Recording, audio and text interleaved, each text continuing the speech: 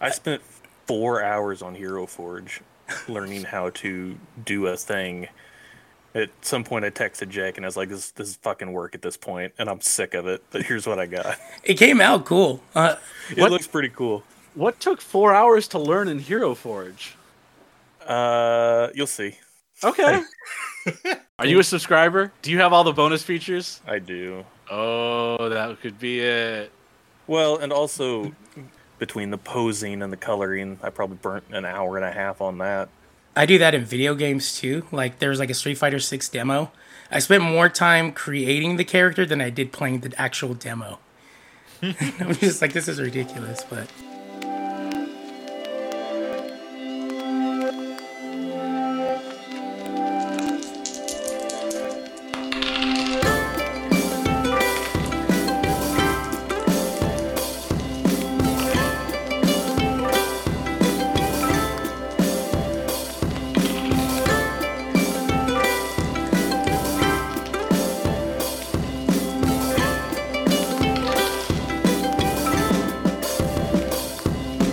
Roll for inspiration.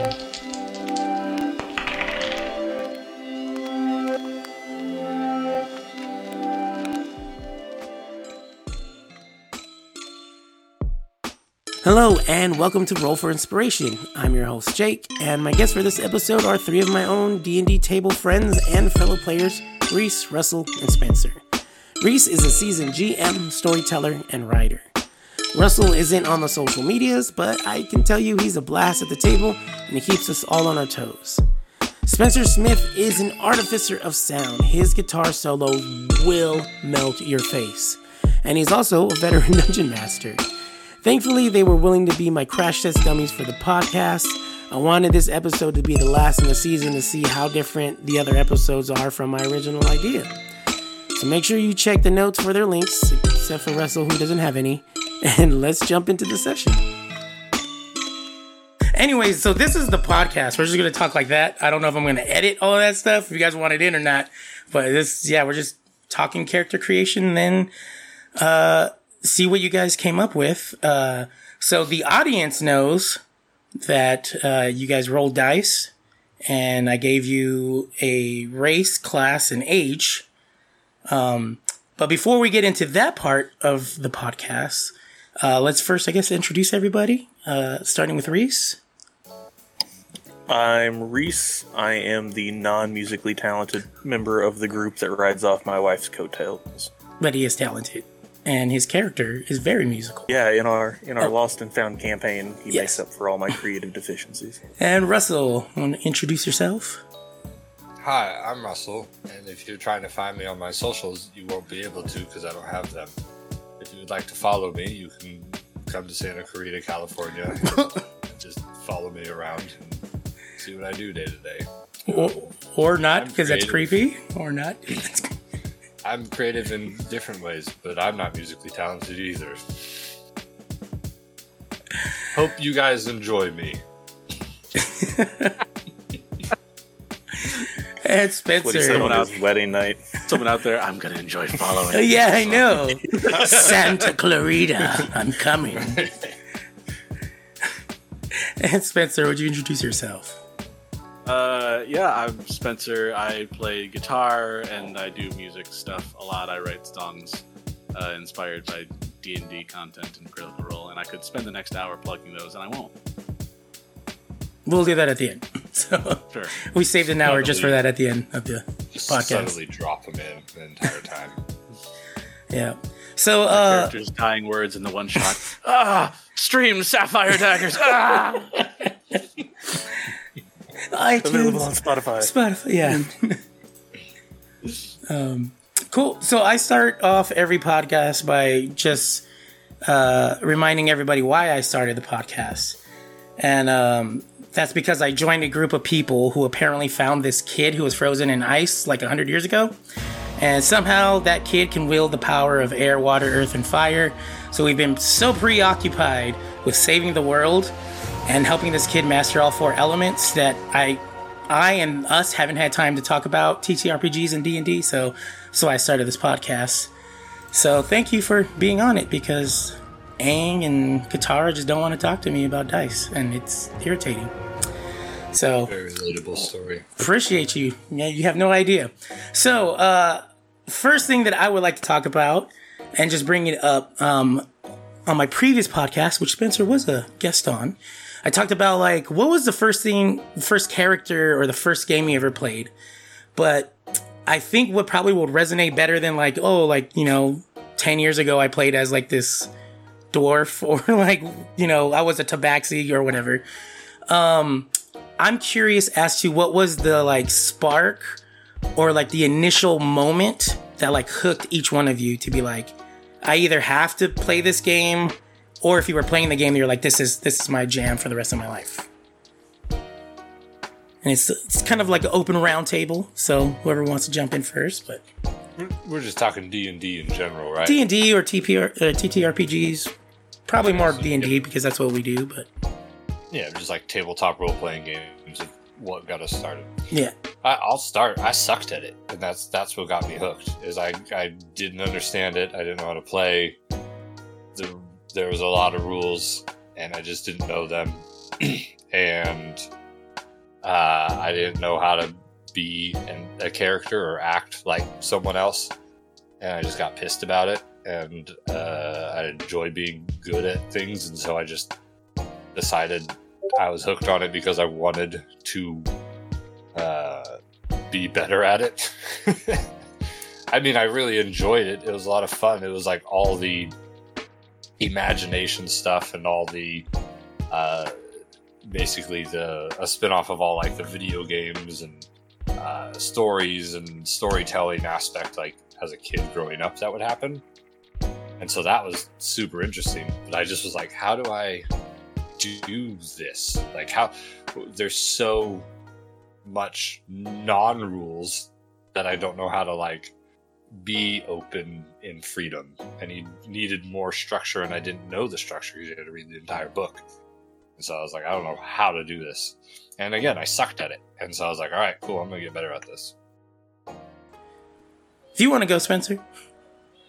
Sure. I started playing in like 6th grade at like a games club in my grade school. And kind of the hook for me was I was coming from a place of video game RPGs, so I played a lot of Final Fantasy and Chrono Trigger and a lot of JRPGs specifically. And so in this idea of a fantasy role-playing game where we were all at a table with pen and paper, and there are rules, but like the limitations of what you can and can't do are so broken down compared to JRPGs. There's if you want to do a thing in a video game, it has to be programmed into that video game, or otherwise be a weird exploit in the video game. If you want to do a thing in a D&D game, it's like get the okay from the DM and make a roll to do the thing. And that was appealing to me, and that was kind of the initial hook, and started playing with friends. That's cool. That's grew out from there. That's awesome. Yeah, I can't count the times that you're like, why can't my character just jump over this fence or climb this fence? Or like, there's obviously, I can see that's the next room I'm supposed to go into, and there's a big window. Why can't I just walk in the window? But like, I've seen my character jump 60 feet in the air to do a big fighting animation. What is the reason that it can't just go and hop over this one problem? yeah, you're like 80 feet in the air above the fence, but yeah, you can't go. Yeah. But then, like, yeah, if you're in the game, the DM's like, roll higher than 15 and you can get over that fence. Yeah. And then your friend is like, I'll give them the help action. And you're like, okay, well, now you have an advantage, yeah. So back in high school, my best friend and I, we played a lot of 3.5. And when I left for college, and then I eventually moved to Tennessee and met Miriam, and when I came home, my old best friend and I reconnected. And we actually met a group of other local people off Destiny 1, ironically, because the local matchmaking put us with people in our area. So we kind of formed this little cohesive group of my old best friend from high school and these new buddies that we were hanging out with. And it was kind of a way for Miriam and I to interact with that group and engage in our nerdiness and creative storytelling, the things that we really enjoyed, and also engage them. And so we held that friend group together for quite a while, but it just kind of became ingrained in the Miriam and I-ness of the situation. Since we did a long-running campaign in Pathfinder, and we did a long-running campaign in 5e, and so, like, Miriam and I, in the course of our marriage, just kind of adopted D&D as one of these kind of cornerstones of activities that we engaged with. And that's, I introduced her to Critical Role on a long drive, and that kind of stuck with us. And then, so when that friend group kind of fell apart, we were both kind of jonesing to get back into the space, and that's how we wound up in the Lost and Found. Very cool. I mean, a large part of that's what, like, yeah, kept me going with it too, because you're like movies and video games and everything, there's just like the programmed or scripted story that is being told. And it's just so fun to be like, you really don't know what story will get told. You really don't know what will happen session to session, and you can just kind of do it. And so you could just, your imagination's pretty much the limitation, and being able to do that with other people is the fantastic part about it. I think you look at a lot of this is maybe a little off topic, but you look at a lot of the people who are trouble players within like tabletop RPGs, and it's because they're so used to, I am the hero, I am the main player, and that's how they imagine these games, these fantasies. That's how most video games are structured. Even movies are mostly structured. You have the main character, and yet it's so beautiful and a lot of fun to be like, it's just such a different storytelling aspect where everyone is the main character, everyone is playing together, and so there isn't just one person who can do everything. And I imagine that's why like a lot of video games, for like a Dungeons & Dragons video game, is really tough to figure out and make, even though they've like figured it out now, because there's not one player. Like Dragon Age is awesome, but like, yeah, there's one Inquisitor. You can't really play a campaign with other people if one person is the savior of the world. And so you have to learn how to get along with others. You have to learn how to play cooperatively. I think coming from sports, that was like a super fun part of it, because it was like, oh yeah, I get to play with other people. Everyone plays their role, and if everyone plays their role, it's beautiful and everything works together, and no one's the main person. It's a team. It's a unit and camaraderie of how do we tell a story together? How do we play together? How do we take on this monster that's definitely going to kill us together? Is always a lot of fun. Yeah. I kind of wonder, you saying that with video games, I have a lot of friends that are really into Final Fantasy 14, and that just seems like a game where it's like everybody does have a role to play. And even though like I only done like a little bit, like when they had like the like sign up for like a free demo of it or whatever. But even then, like the little bit that I played, they're like, I saw in chat when you're just playing with random people, they're like, pull back, I got it, and jump in, you got it. And then like, I think one time I cause I didn't know how to play, I just ran like straight in, and they're like, oh no. And then like I got blown up, but they're like, he did it. He ate the like explosion like a champ. You did it, buddy. And I'm like, yeah. So I'm like, okay, I wonder if that's like another thing about that game that like folks love, that it has that team aspect and everybody has a role and stuff. Very cool. My next question is there a favorite system or game? I know kind of like D&D, but if you do have it, what is it about the game that does keep you coming back, aside from the team aspect of it and some of the stuff we've already mentioned? So for me, system is very much should be tailored to like what style of game you're playing. Like I wouldn't I love D&D 5th edition, and even to certain degrees, I loved 3.5. Less so now with context, but so like I wouldn't try to run a superhero game with 5th edition just because it's not built for that and it doesn't support that well. That said, if I had to like agnostic of any kind of style of game, I really like the Savage Worlds system. It's really really versatile, extremely unique. I love the exploding dice. I like the fact that you do get to use all the dice except the D20. But yeah, that's from a mechanical standpoint. I really like Savage Worlds and 5th edition, honestly. That's cool. Yeah, I played Deadlands with it, and that felt interesting because it's like you had to get the Savage World stuff and then the Deadlands stuff. But once it clicked, like at first it seemed like, oh, like am I going to remember what dice to do? But then once it clicks, you're like, okay, now we can just keep going with it, which is like pretty fun. And then when you get the exploding dice, that's such a fun time. You're like, I roll this, 6, do another 6, another 6, and you're like freaking out. Yeah, it's so great. Oh, I just uppercutted that bad guy into the moon. Yeah. kind of powers when dice just won't stop exploding. Yeah. It's pretty great.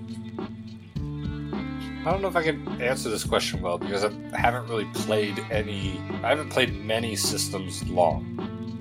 Or many, I haven't played a large variety of systems for very long. So I've only tried a few other ones. And so I don't know if I can answer really well from a good perspective, if that makes sense. I think for me, one thing I figured out, for me at least, I really like rules. I like to know. I had a friend who kind of gave an analogy like this. He's like, I like to know where the fence is so I can run as fast as I want within those boundaries.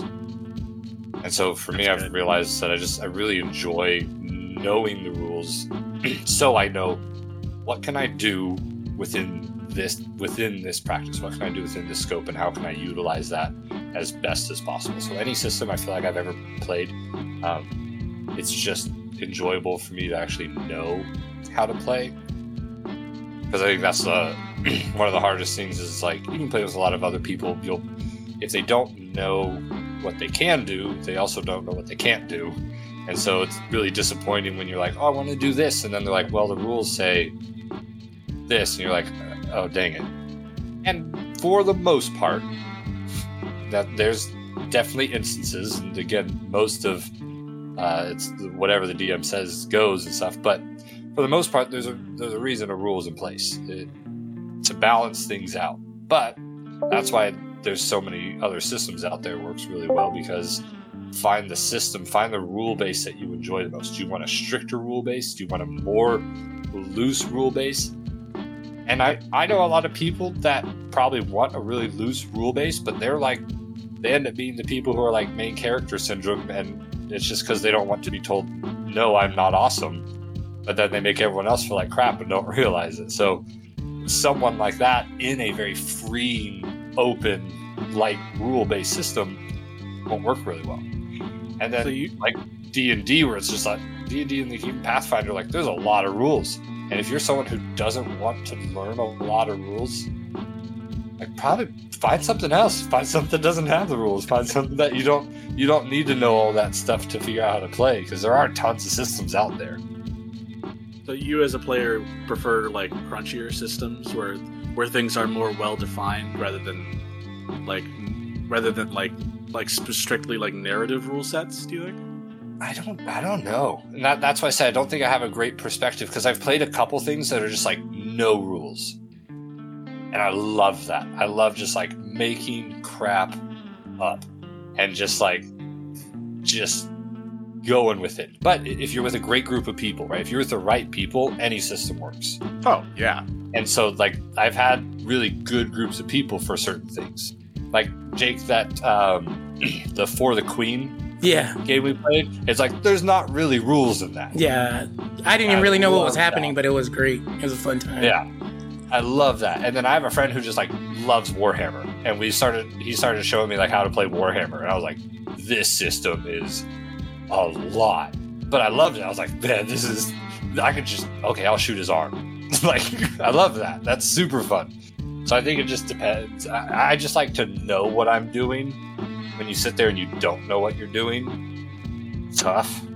Because then you're just guessing what you can and can't do. I do like crunchy. I love OG Pathfinder because I loved 3.5. I loved being able to take a character and do very granular, weird things to make it exactly what I wanted. And that's the one problem I have with 5e. Is like your Battlemaster fighter is going to be your Battlemaster fighter. It's kind of up to you to flavor it. Whereas Pathfinder gave you like, okay, you can have this or this or this. And so you had a little bit more ability to get in there and kind of like make your own sausage. Instead of just kind of getting whatever the PHB gave you.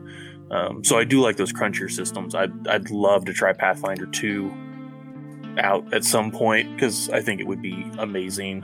But yeah, I do like the crunchier in the character creation aspect of it, just to really maximize that character as your own. Now, Reese, is that a phrase of your own, or did you get that from somewhere else? Because I think I'm going to start using that more often. Which would I say? Get in there and make your own sausage. Yeah. I'm gonna start using that more, unless it's. You just get no. That's you got to get in there and make your own sausage, dude. Make your own sausage. Yeah, I'm gonna start using that at work. Okay. See if I get in trouble.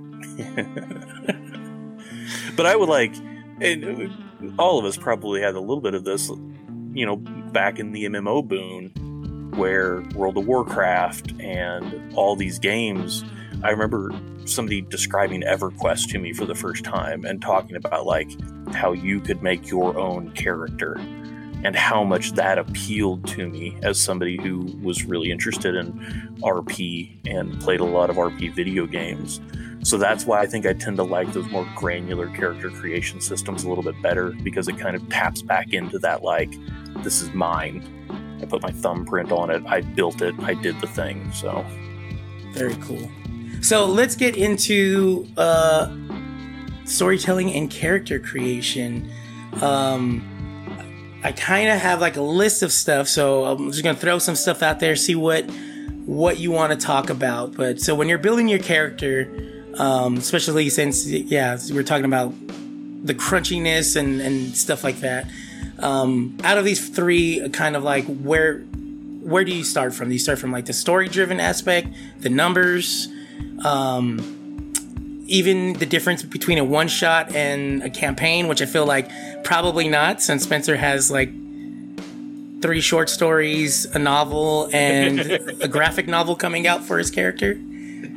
But where do you what start? I found is that like I build on a continuum where at one end of the continuum is RP and on the other end of the continuum is mechanics, and the character creation idea can start at either end of the continuum. So if I've got a mechanical idea that I really like, I build the mechanics out of it, and then as I'm building the mechanics, the RP starts to build in my head. Yeah, or if I come up with an RP idea, then I'm working on the mechanics to facilitate that RP idea.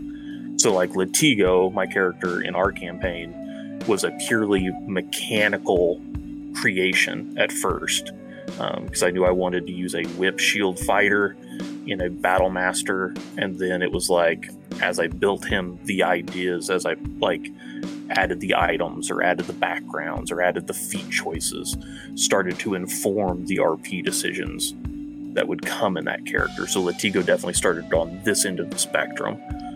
So cool. I think I do something pretty similar where I'm if you put the spectrum there, like between mechanics and RP, I'll almost always start at mechanics, especially with 5e, just because I want to pick a subclass or a thing that I've never done before.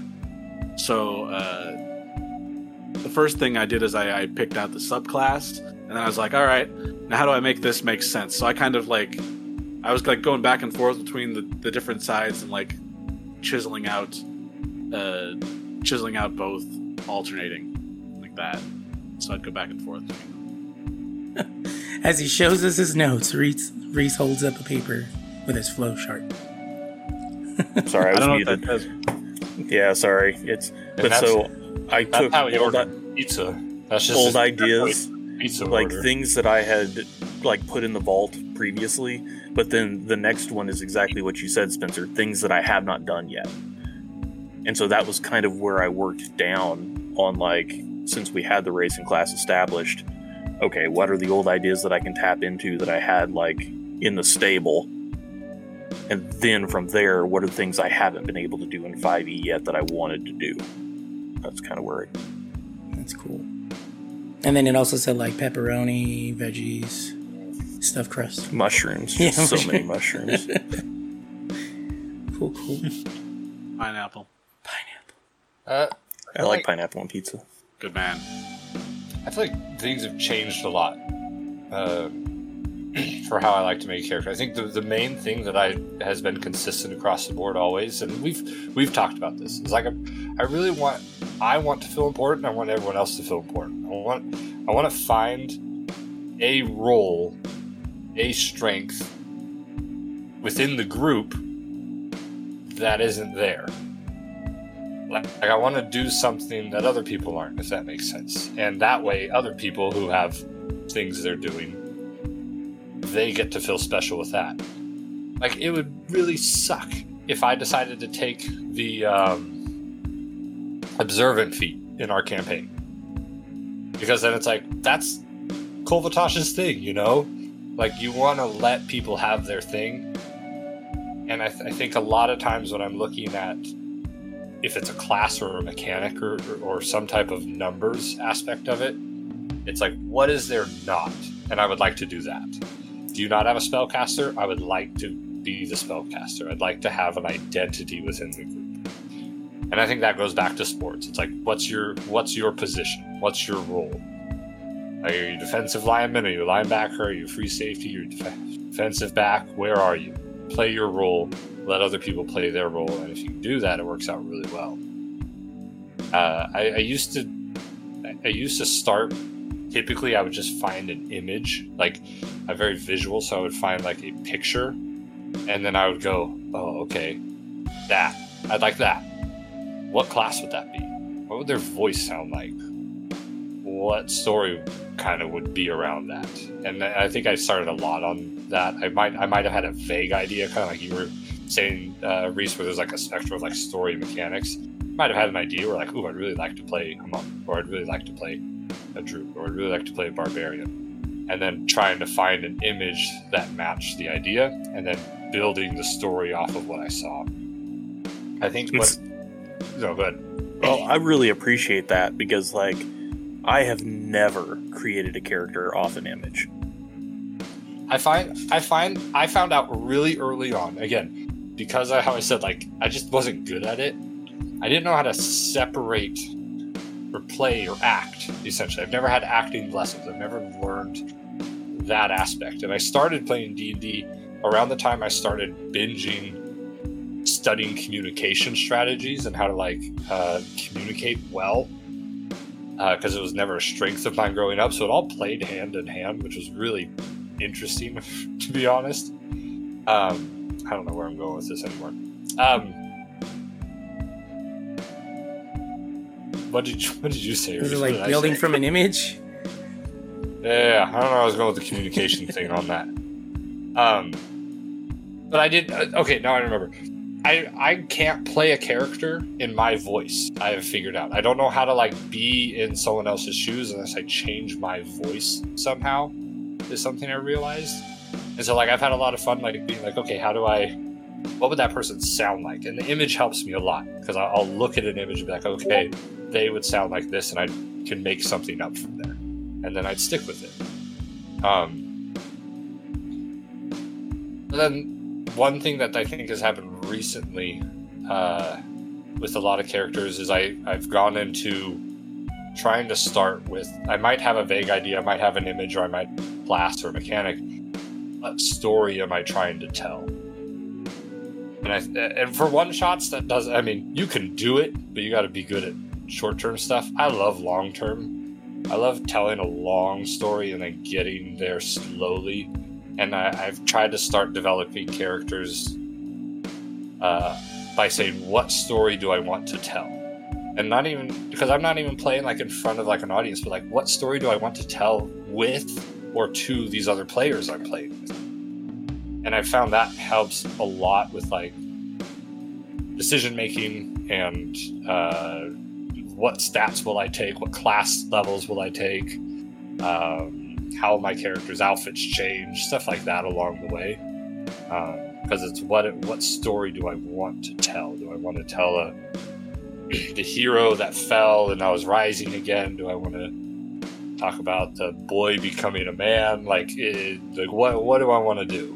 And I feel like even like niches are fine to stick within that, especially if you like haven't told tons of them before. That's cool. That does bring up a point, is making a character for a one-shot versus making a character for a long-running campaign. Mm-hmm. Because you said you do different things for that. I also do different things for that. Reese? No, not at all. Nah? No.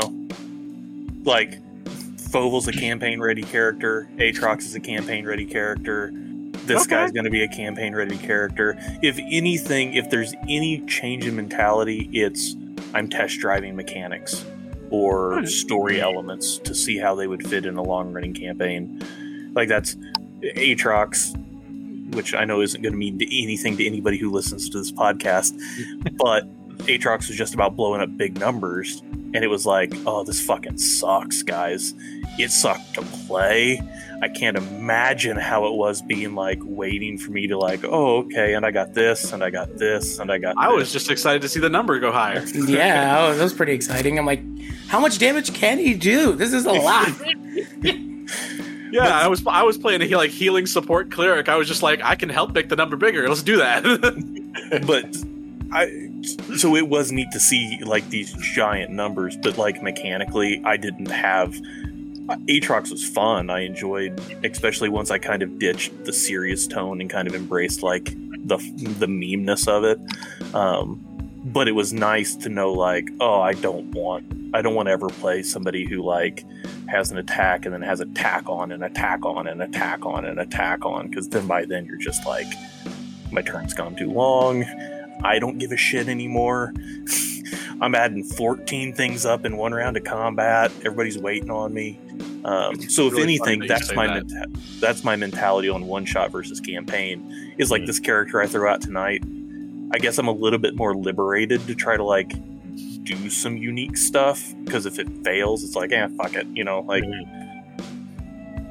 it's not like he's sticking around for long. But like, but like Fovel to me is one of my favorite characters I've ever played, and I got to play him one night, and he's in the stable. And the minute I get to try to break Fovel back out, I'm going to break Fovel back out. Or Bastion. Bastion was another that had been in the stable for years and years. That was like, oh, I finally got an opportunity to flex him a little bit. So I guess that would be the only difference. It's like test driving for me on a one shot. Yeah, I would agree with that. Like, one shots to me feel like, okay, I have this idea, let's test it. I have his voice, let's test it.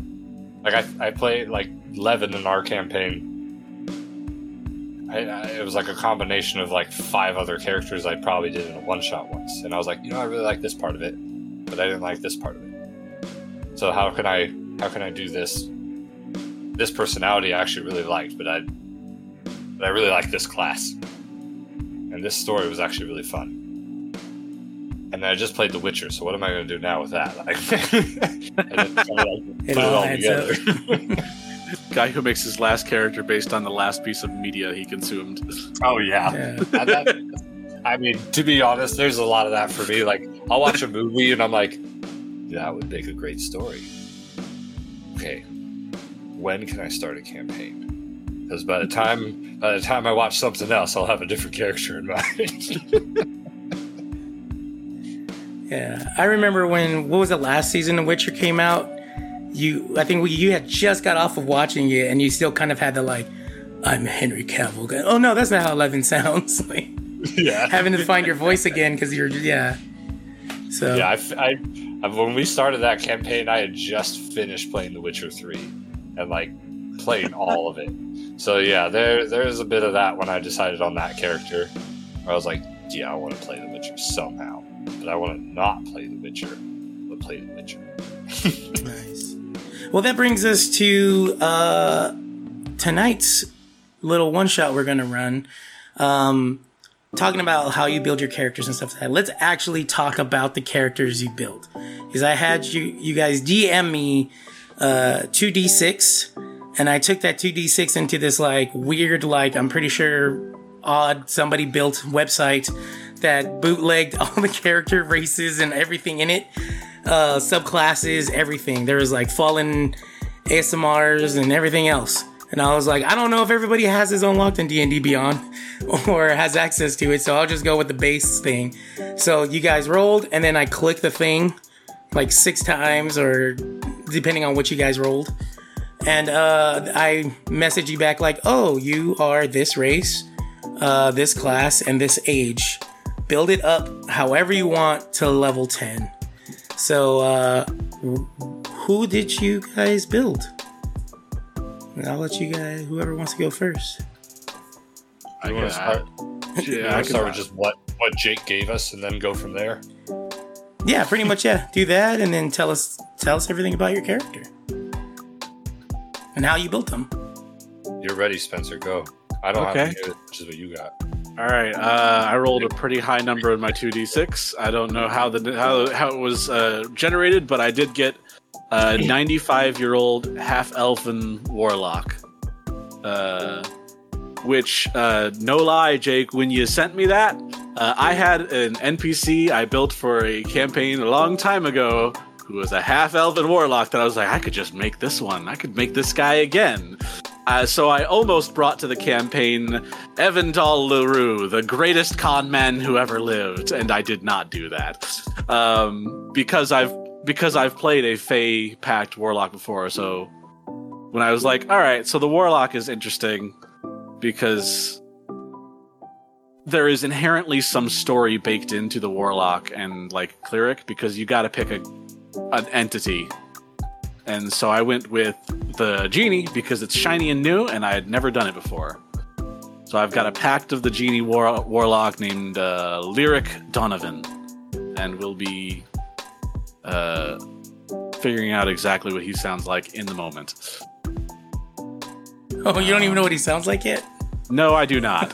I wrote 4 pages of backstory and did not do a voice. Nice.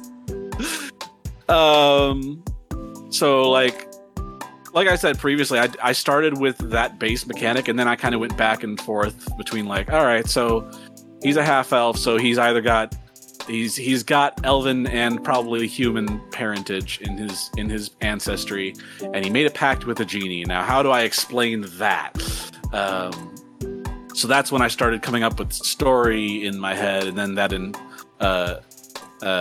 turn did not actually inspire that much mechanics. So I kind of made decisions that I felt like would be fun to play mechanically. And then I wrote down the story. A lot of it draws. I try to bring like all of the elements in as much as I can and tie them together. So like the fact that he is a half elf ties into the fact that he is a warlock, ties into his genie pact and how it got there. So mechanically, all the decisions were made for what I thought would be fun. But that said, I did make them as though this character would be in a long-term campaign. So I wrote all the backstory with lots of loose ends. I put a villain in there. I put a few NPCs in there that a DM could draw on, and that's how I do it. Cool. I don't know if you have any more specific questions you want me to I answer. do have a specific question. One of the questions I asked was, does your character have a rival, somebody pursuing them, or a fear? Yes, kind of. To no one specifically pursuing them. In the backstory I wrote for him, he is the pursuer. As for a fear, I wrote into his backstory, completely irrelevant of his mechanics, is a fear of undead and necromancy, which is the kind of fear a DM loves to see because there are so many of those monsters in the game. Awesome. Russell, why don't you go next? This one's a stretch for me. Not gonna lie. I got a 46-year-old female tiefling sorcerer. And it is stretching like several different ways. One, I don't think I could play a long-term female character. I have nothing against women. I've loved my wife and I like women. I don't know if I can do it. Anyway, I'm going to do it tonight, so we're going to get a kick out of whatever that is. And Sorcerer has become the most boring class for me, so I've just found a lot of bore out of sorcery, so this will be great. And I got pissed, because apparently anyone that plays a tiefling nowadays is apparently just trying to make a sex demon.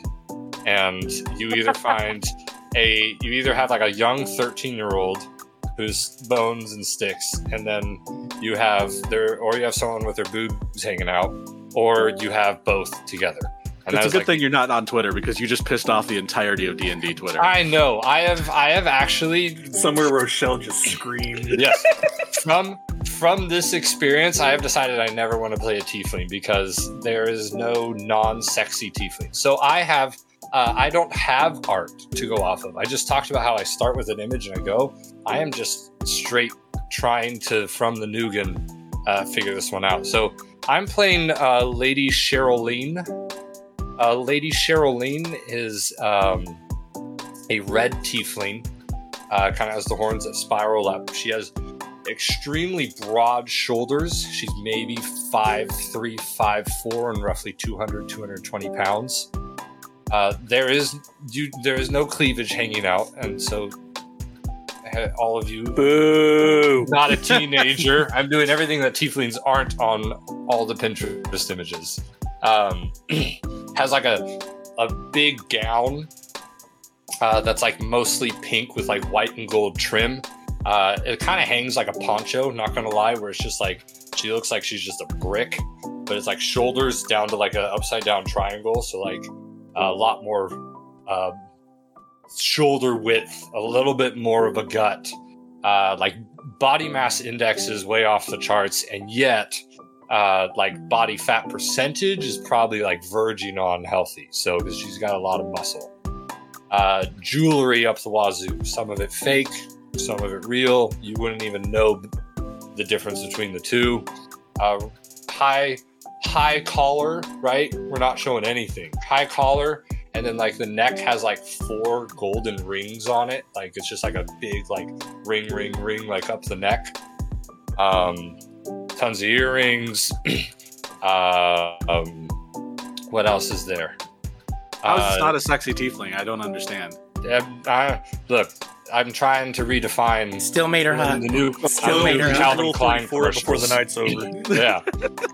This Lady Cheryline is the type of individual who like tells everyone they're the life of the party and everyone loves them and that everyone knows when they come in and just adores them. But then behind their back, like everyone's like, she's really annoying. I mean, she's a lot of fun to be around, but in small doses, type A personality type thing, you know? But it's like she thinks everyone loves their laugh. Everyone hates their laugh. It is not a good laugh whatsoever. Background I created is Lady Cheryline was a merchant at one time, right? So was a merchant for a long time. Mostly honest work, mostly honest dealings, and kind of varied the trade based off of the demand. But one day that ended very abruptly for reasons.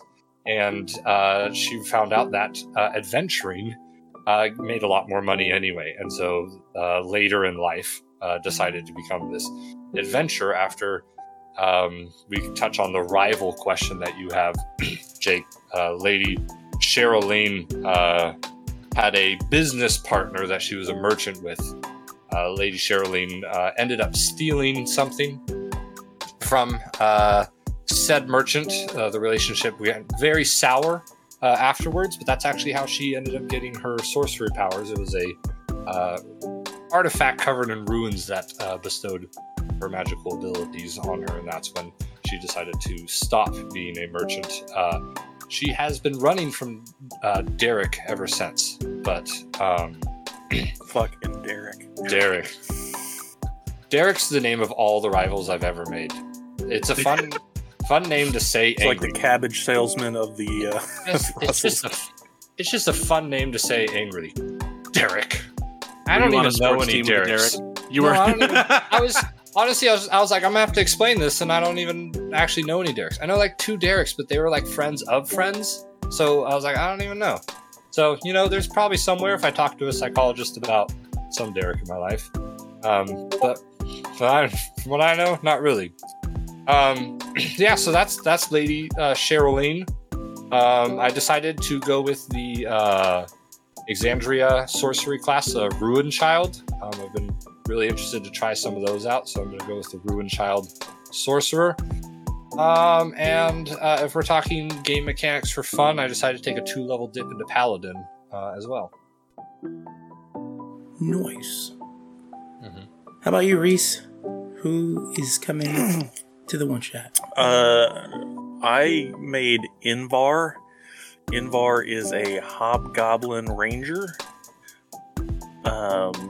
And you're talking about things I have not got to do yet in 5e. He is a Drake Warden. Invar's story seed that I came up with was I've always wanted to play like a reformed gladiator.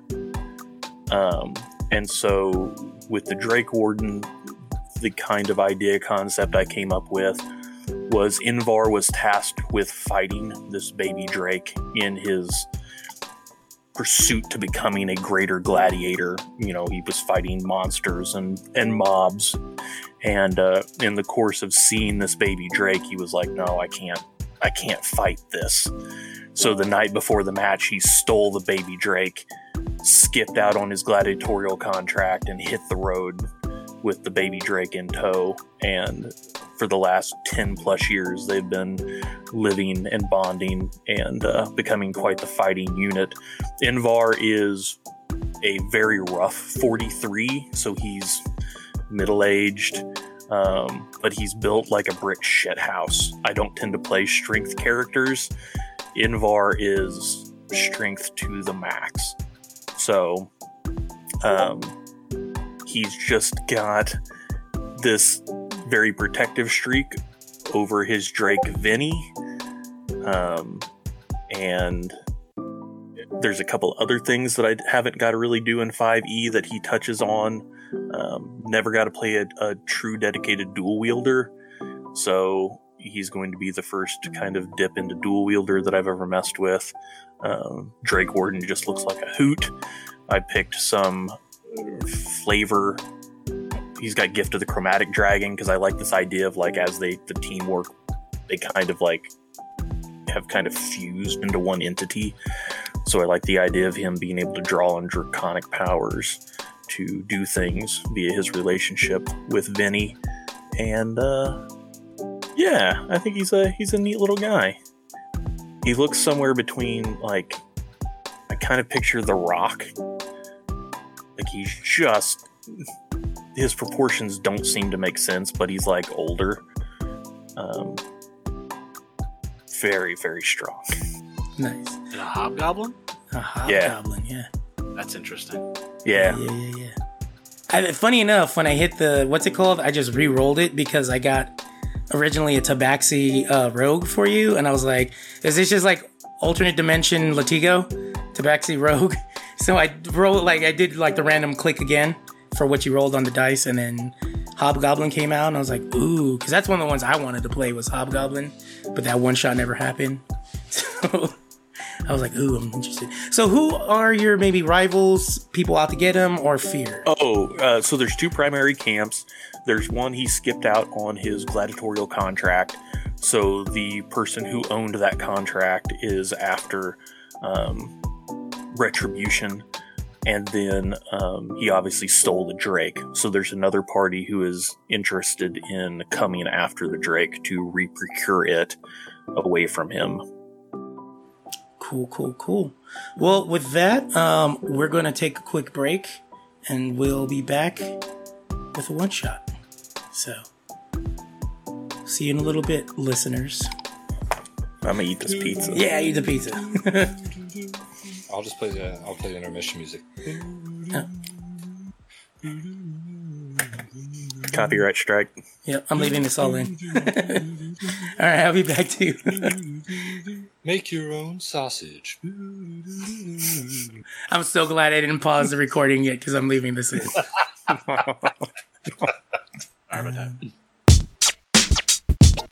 Why do we tell stories? To try to make sense of a world that can be terrifying and enormous.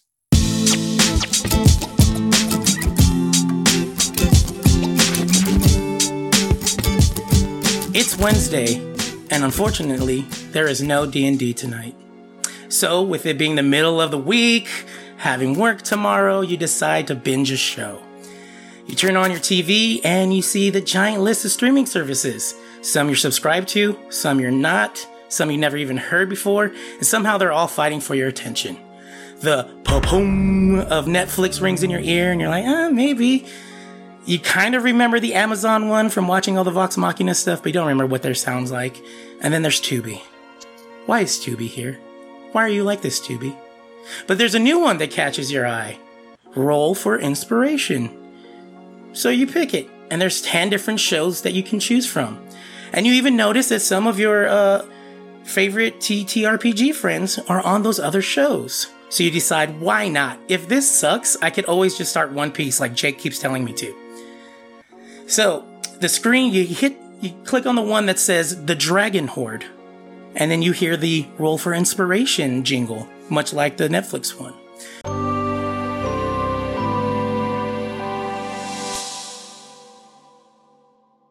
The screen stays dark as you hear the sounds of someone running and breathing hard. You hear this person slam into a wooden door or something wooden. And then it slams again and slams again. And then on the third slam, the door opens and there's light now, as you see that the camera is actually inside a dark room the whole time. And there's the doorway with light shining in and a silhouette of a man. He runs in, slams the door, you can hear him breathing, it's dark again. You hear him stumbling over things, glass breaking. He even he curses a little bit as he probably hits his shin on something. And then he kind of collapses and tries to hide in a corner or something. And you hear him breathing.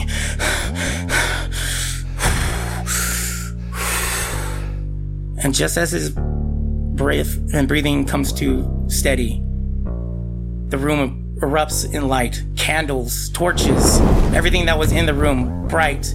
And all of a sudden, the camera cuts to a close-up on his face of a middle-aged human man, stubble on his face, and his eyes filled with dread. Take it! I wasn't going to keep it! I swear I wasn't! You have to understand, it was just too good of an offer to pass up. I'm sorry! How was I supposed to know it was yours? I would have... Shh, says another voice. Hush now, my darling. In the end, you took something that was not yours, gifted, found, or otherwise. Now be a good lad and tell me where the others are.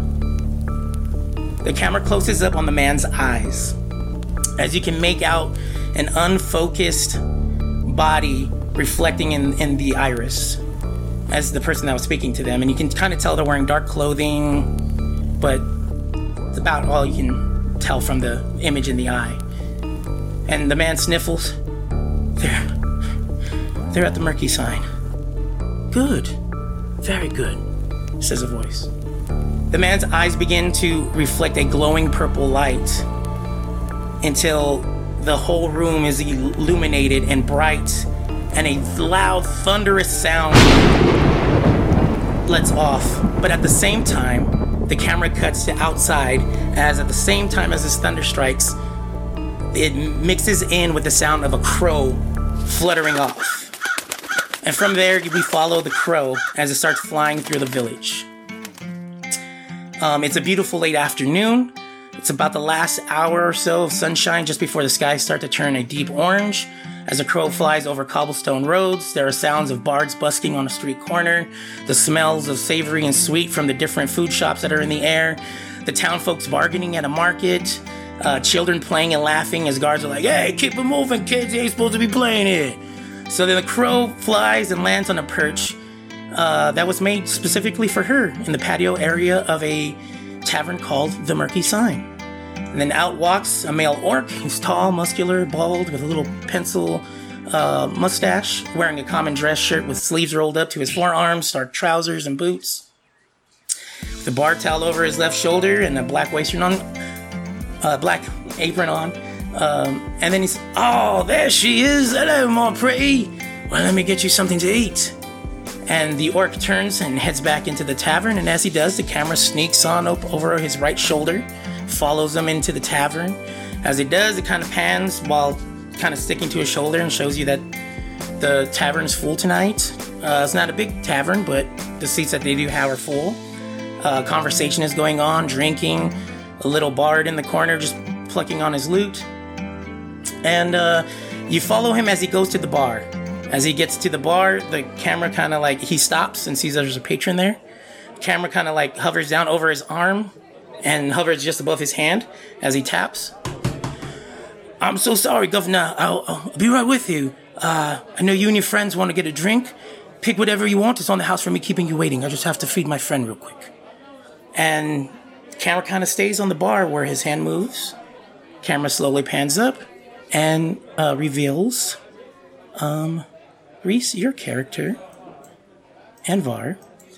And since you already gave your kind of like description, what I'm going to need from you is kind of like a Guy Ritchie, Quentin Tarantino cut of a montage of like maybe 3 scenes that led Envar to where he is now. Yeah, so quick swipe. Invar's sitting there at the table. He gets up, he walks to the bar. Somebody spills a drink on him. He's got an eye patch. He flicks the eye patch up and wipes the drink out from underneath the eye patch.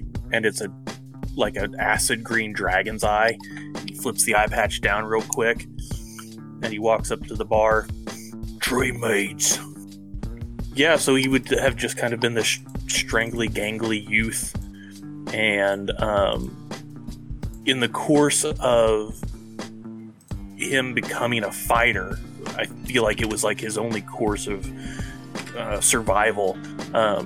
He uses 2 primary like farm implements. He's got an old woodcutter's axe and an old like splitting maul mallet, and those are hanging at his belt and they're weather worn. And so like the scene would be him growing in relation to these big weapons. So like when he's young, he couldn't even lift the both of them, and as he matures and goes into the gladiatorial arena, and then as he escapes in the scenes with him and Vinny running, he grows old and weathered and stronger until he's there in the bar, looking very imposing with his 3 ales in his hand.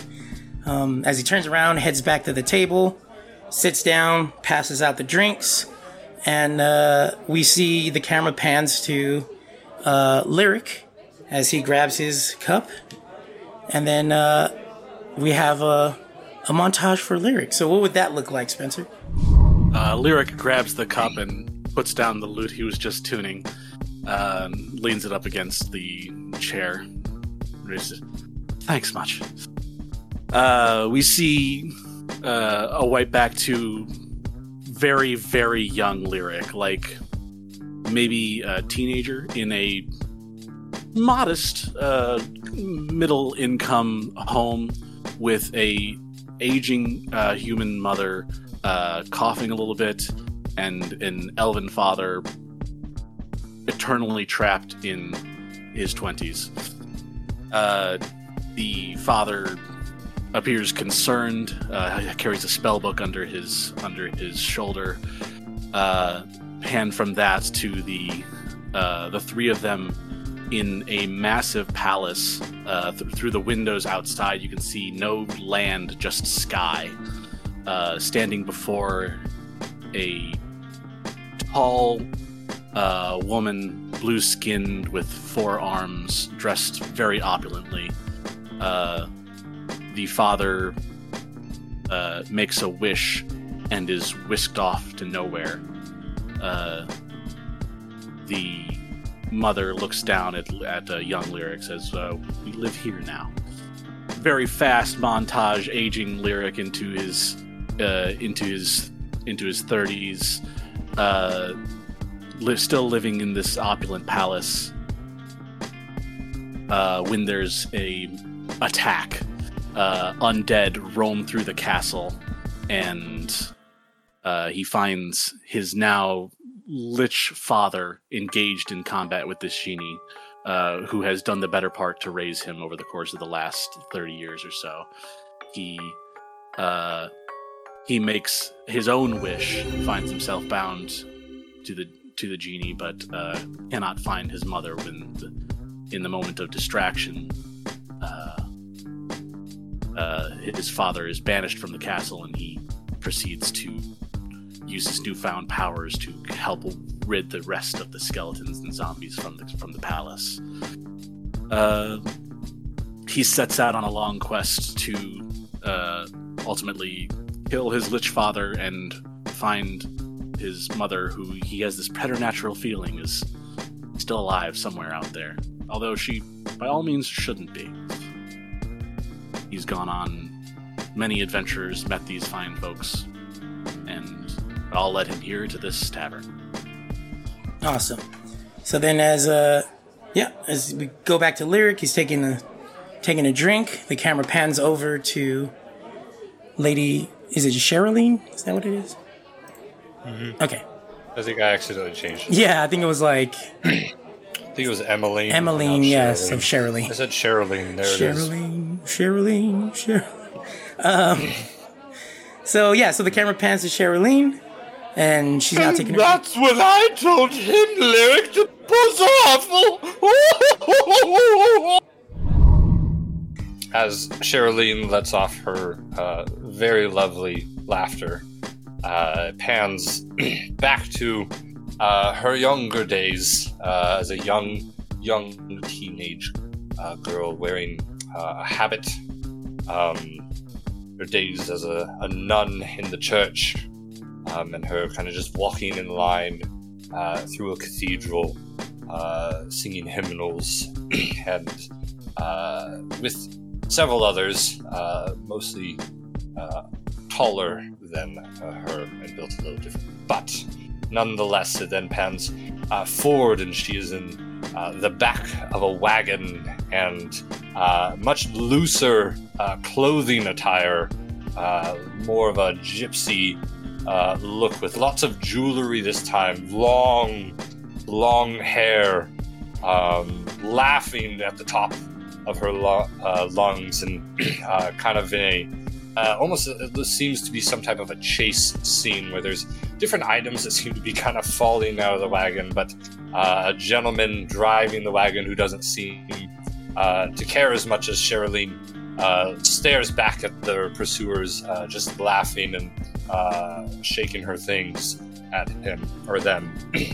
And then pans into a scene of her finding something, just a glowing energy with Sherilyn looking down at it, and it's kind of a humming light, a vibrating light that is being let off, and as Sherilyn grabs it, the scene flashes bright with prismatic colors that blind, and as the light fades away, the same image of Sherilyn now has different ruins that seem to have formed on her skin and face, that seem to glow and radiate in that same prismatic light.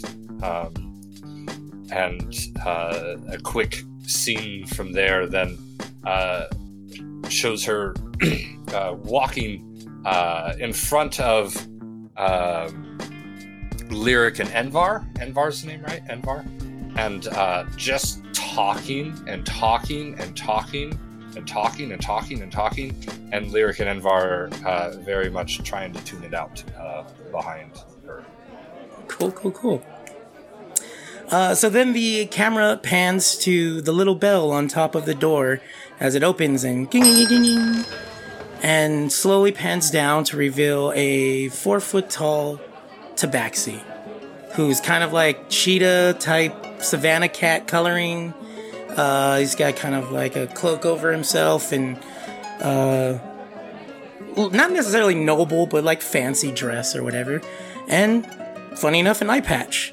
And as he walks in, he kind of looks, sees that the tables are kind of full, but then kind of like pops open the, what's it called, and kind of stares a little bit with the eye patch open and sees that there's a fourth seat at your table and just makes his way towards your table. Caballeros, señorita. My name is Waldbite. It's so full tonight. Is it okay if I sit with you? Oh, who are you? I just said my name is Waldbite. I know, but you surprised me coming up from behind like that. I'm so sorry. Let me buy you a round of drinks, and then turns towards the orc that's running the bar. Silge! Oh yeah! What are you drinking? Ales? Mead, I believe. Mead! More mead! And tequila! Oh. Tráeme la tequila. So, let me have a seat with you. Hello, I'm Boldbite. I'm from the Binding Wild clan. I'm kind of a familiar here. I haven't seen you here before. I ask who you are. Never seen you here before either. Binding Wild clan. So interesting. Drinks for us. So splendid. I would think you're trying to get me drunk. I am trying to get you drunk. Yes, this is true. I love getting drunk. It's so fun. So, and who are you, my lady? And he kind of takes your hand and is like, mwah. It's a pleasure to meet you. Mwah. Much a gentleman. You can call me Sherilyn. Sherilyn, Los Angeles me están cantando. I love your name. It's very pretty. Thank you. And caballeros, how about you? Who are you? I'm Envar. Envar. Oh, very strong. I like the way this sounds.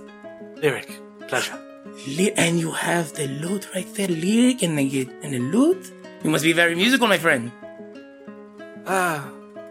Somewhat. Okay. Has a wonderful voice. Ooh, maybe after a couple of drinks you'll sing for us. Yes? Perhaps. Any requests? It always takes a lot of drinks, but it's beautiful to listen to. I love this voice. Cool. So then, time passes. Silge, the orc that's at the tavern, brings round after round. At one point, Boldbite asks if it's okay if he smokes his pipe around you guys. Is it okay for a tabaxi? Oh, please do. So he starts smoking his pipe and he says, "Listen, now that we're friends, let me ask you a question. Do you understand what value is?" Baby, I am value. If you look at We know that you are very valuable. You are priceless, Sherilyn. This is true. But yes. let me show you something. And so he reaches into his bag, pulls out a big giant deck of cards. He pulls out a little piece of candy, it's wrapped up really bad, and then pulls out a fist-sized ruby and puts all three in front of you. Now, my friends, which one of these three would you say is the most valuable?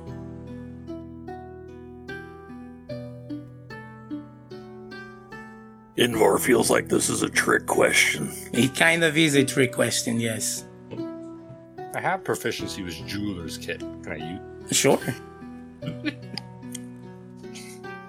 I have proficiency with candy. Roll the candy proficiency. Candy check. What am I adding to it? Was this kind of like a... What would go with that? Like an insight kind of thing? To insight to see what kind of gem it is? So you can add that to it. Okay. It's a 20. Dirty 20. Yeah, you would realize this ruby is probably worth like a few thousand gold pieces. Honey, you're talking to one of the most famous merchants in all of history.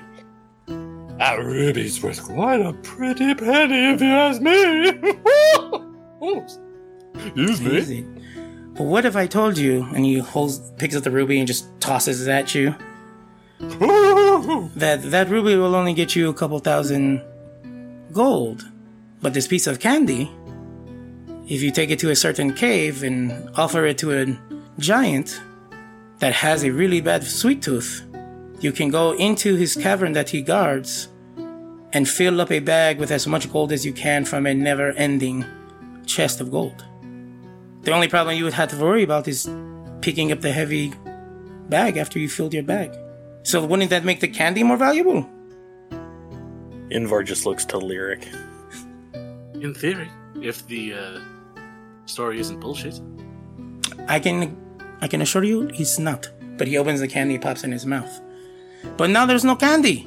So the only thing that's worth a value... I'm sorry. Oh, well, do you want it? I'll give it to you, Anvar. Got shots. Sorry, I just... Object permanence isn't a big thing for me, so I was worried. So yeah, he's got the candy one. So now the deck of cards is the most valuable thing on the table. So, want to play 3 Dragon Ante? The deck of cards is worth a couple thousand. No, it's not. But after we gave away the ruby and I ate the candy, the only thing left on the table is the deck of cards. So we have the ruby. Well, your friend Sherilyn has the ruby. When Envar went to grab his mouth, I put it in my bosoms. Ow, nothing's showing. Yeah, I know. You've got it. I have like a long collar. It's all cartoony. That's why I put it there. Nothing's showing. All right. So then he pulls out the deck of cards. He mixes them up, passes them out, 3 cards each. And he's like, well, I'm not sure if you're familiar with the rules, but let me go ahead and tell you how it works. Go ahead and look at your cards. And as you all spray out your cards to look at what you've got, all of them, unbeknownst to each other, have the same inky blot spot on it, covering the card. And as you focus on it, you start feeling kind of like hazy, and the smell of the smoke is kind of getting to you now. And as you look up, you see Bold Bite just smiling very giantly, where you can even see one of his, like, now notice that he has like a gold fang, or is it canine? Do cats have canines? You see that, like, one of them is gold, and says, my friends, this is going to be such a fun game. As you all black out. If you all would make... Yeah. Now, if you guys would all make perception checks for me. Any dice? Nice. 7? 7 for me. 7. 10. Yay! Feels weird to be rolling single digits on perception. You wake up, but everything is still dark. But you're aware that you are awake. You are aware that you're bound in a chair. So you kind of have your hands tied behind your back. And with the 10, I think, Envar, you will know that, like, you're tied to someone else. So your best guess is, like, you're tied in a chair, tied to your friends. You hear pacing coming up towards you. And one by one, you realize that you've had a bag over your head, like a black burlap bag, that gets pulled off.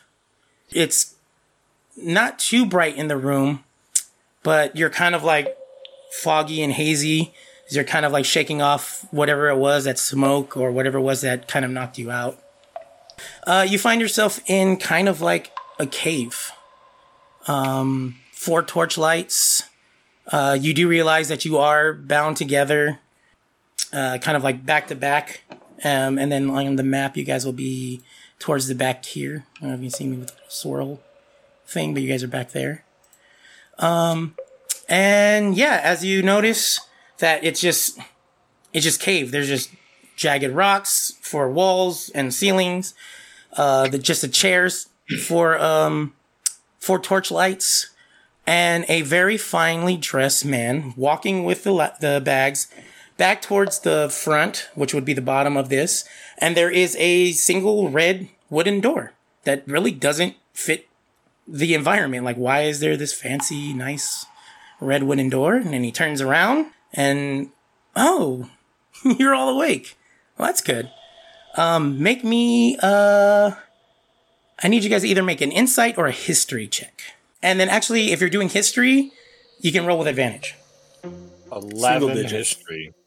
Wait, what was it? 16 history. 16 and Single digits for me. single digits? Okay.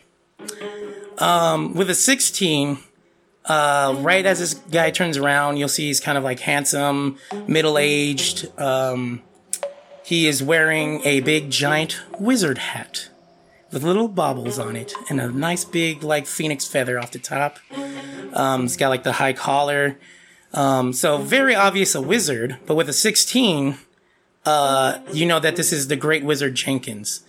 And even with your low rolls, this is kind of like, you know how, like, somebody, like, even if you're not into sports or certain things, and you're like, hey, that's Michael Jordan. And you're like, I know Michael Jordan. Everybody knows Michael Jordan.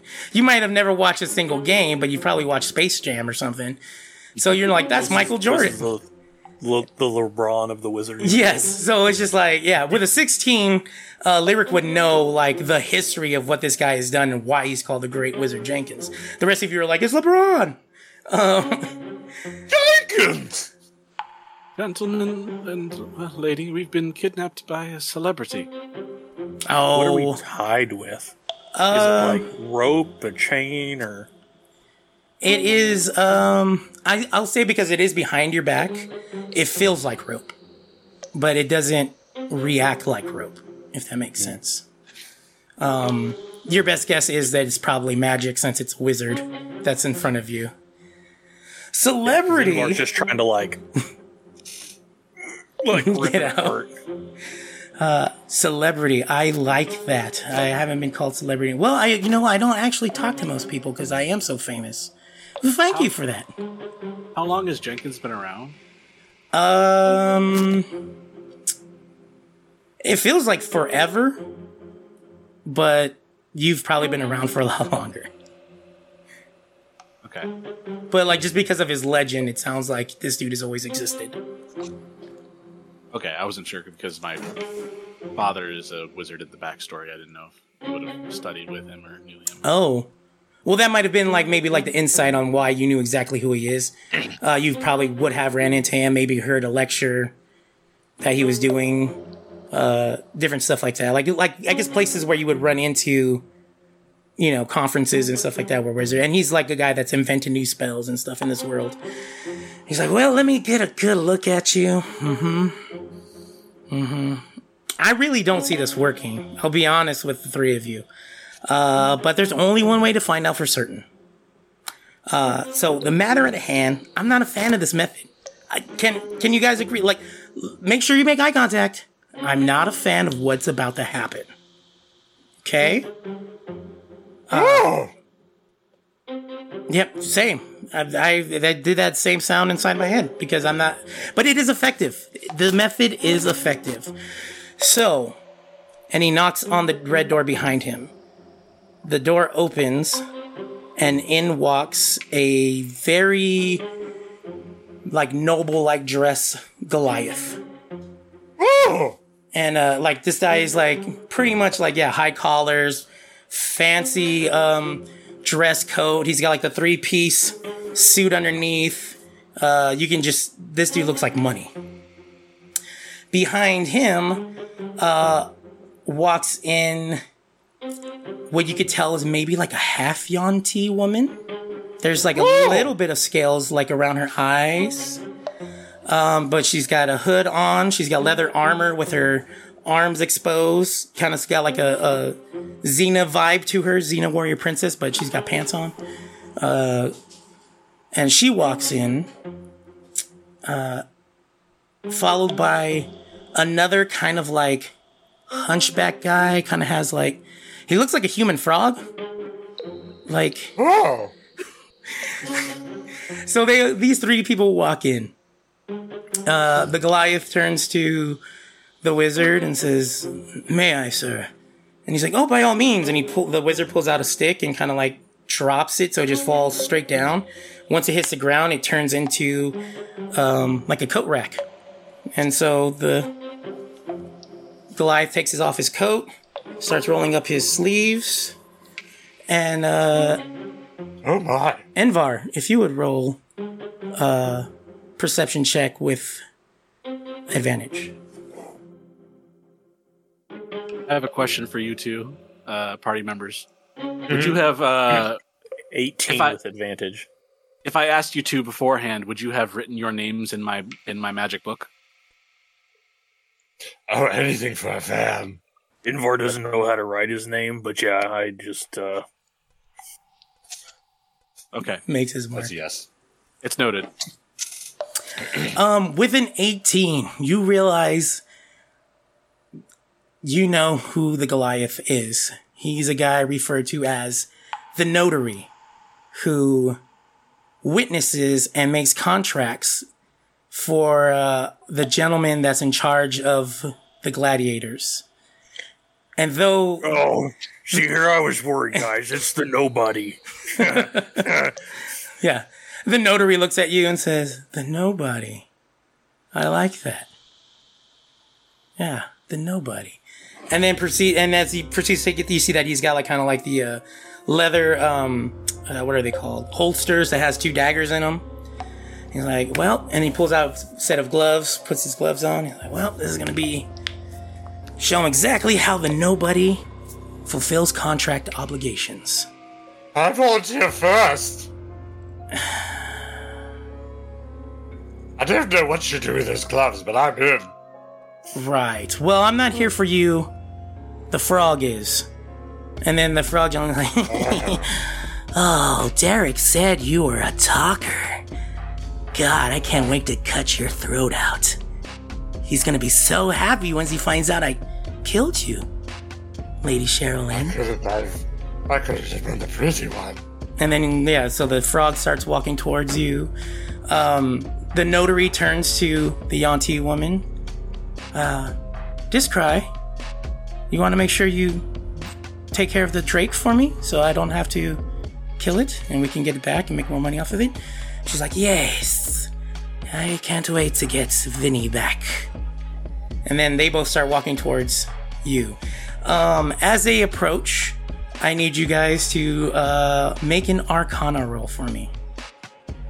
So good at those. And if you're proficient with magic, advantage. 8, 9. 24. 24. Lyric, as they approach you, you feel, and you all kind of feel this, a wave kind of, like, it feels like a crashing of water hits you. And it feels like in the area you're in, you're submerged in water. But Lyric, you will know that you've actually somehow an anti-magic field has been cast where you are all sitting. Which means that the magical rope that was holding you just drops and you're able to stand up. But this also means, since it's anti-magic field, all your magical items and all your spells are null and void. So I will need you all to roll initiative for me. And if you can put it in the chat.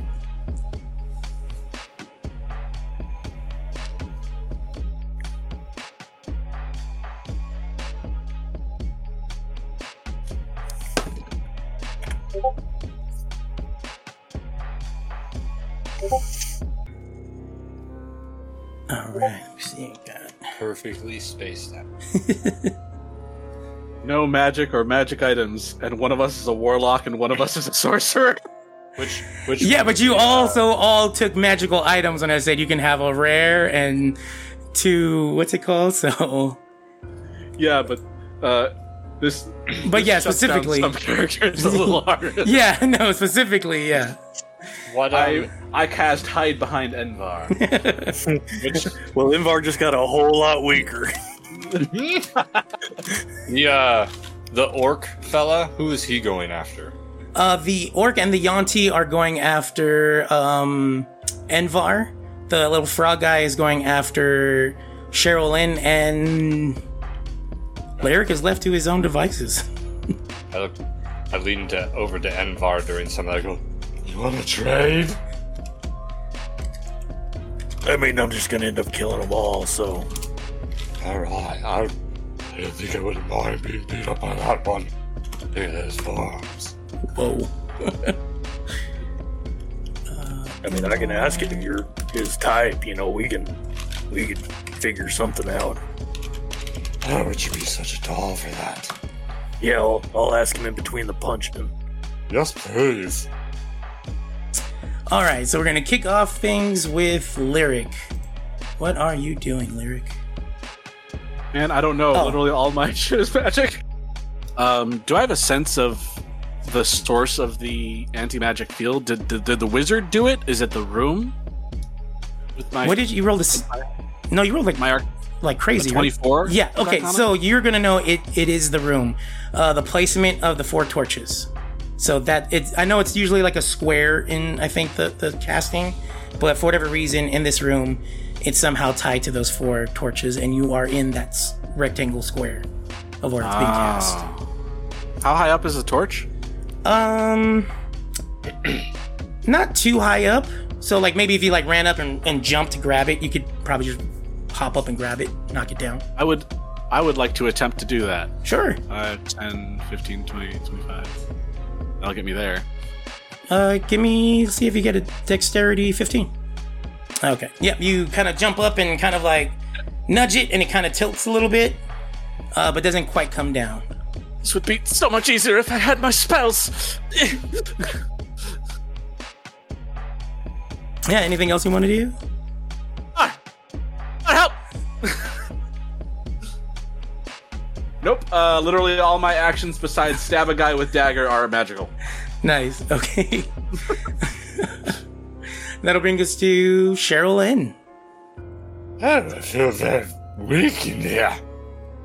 You turned on the heat. This isn't that fair. Don't mean to put you off, little frog fellow, but back off. And I'll just take up my stick that I have, and I'll just run at them and try to whack them. I don't know if they're far away.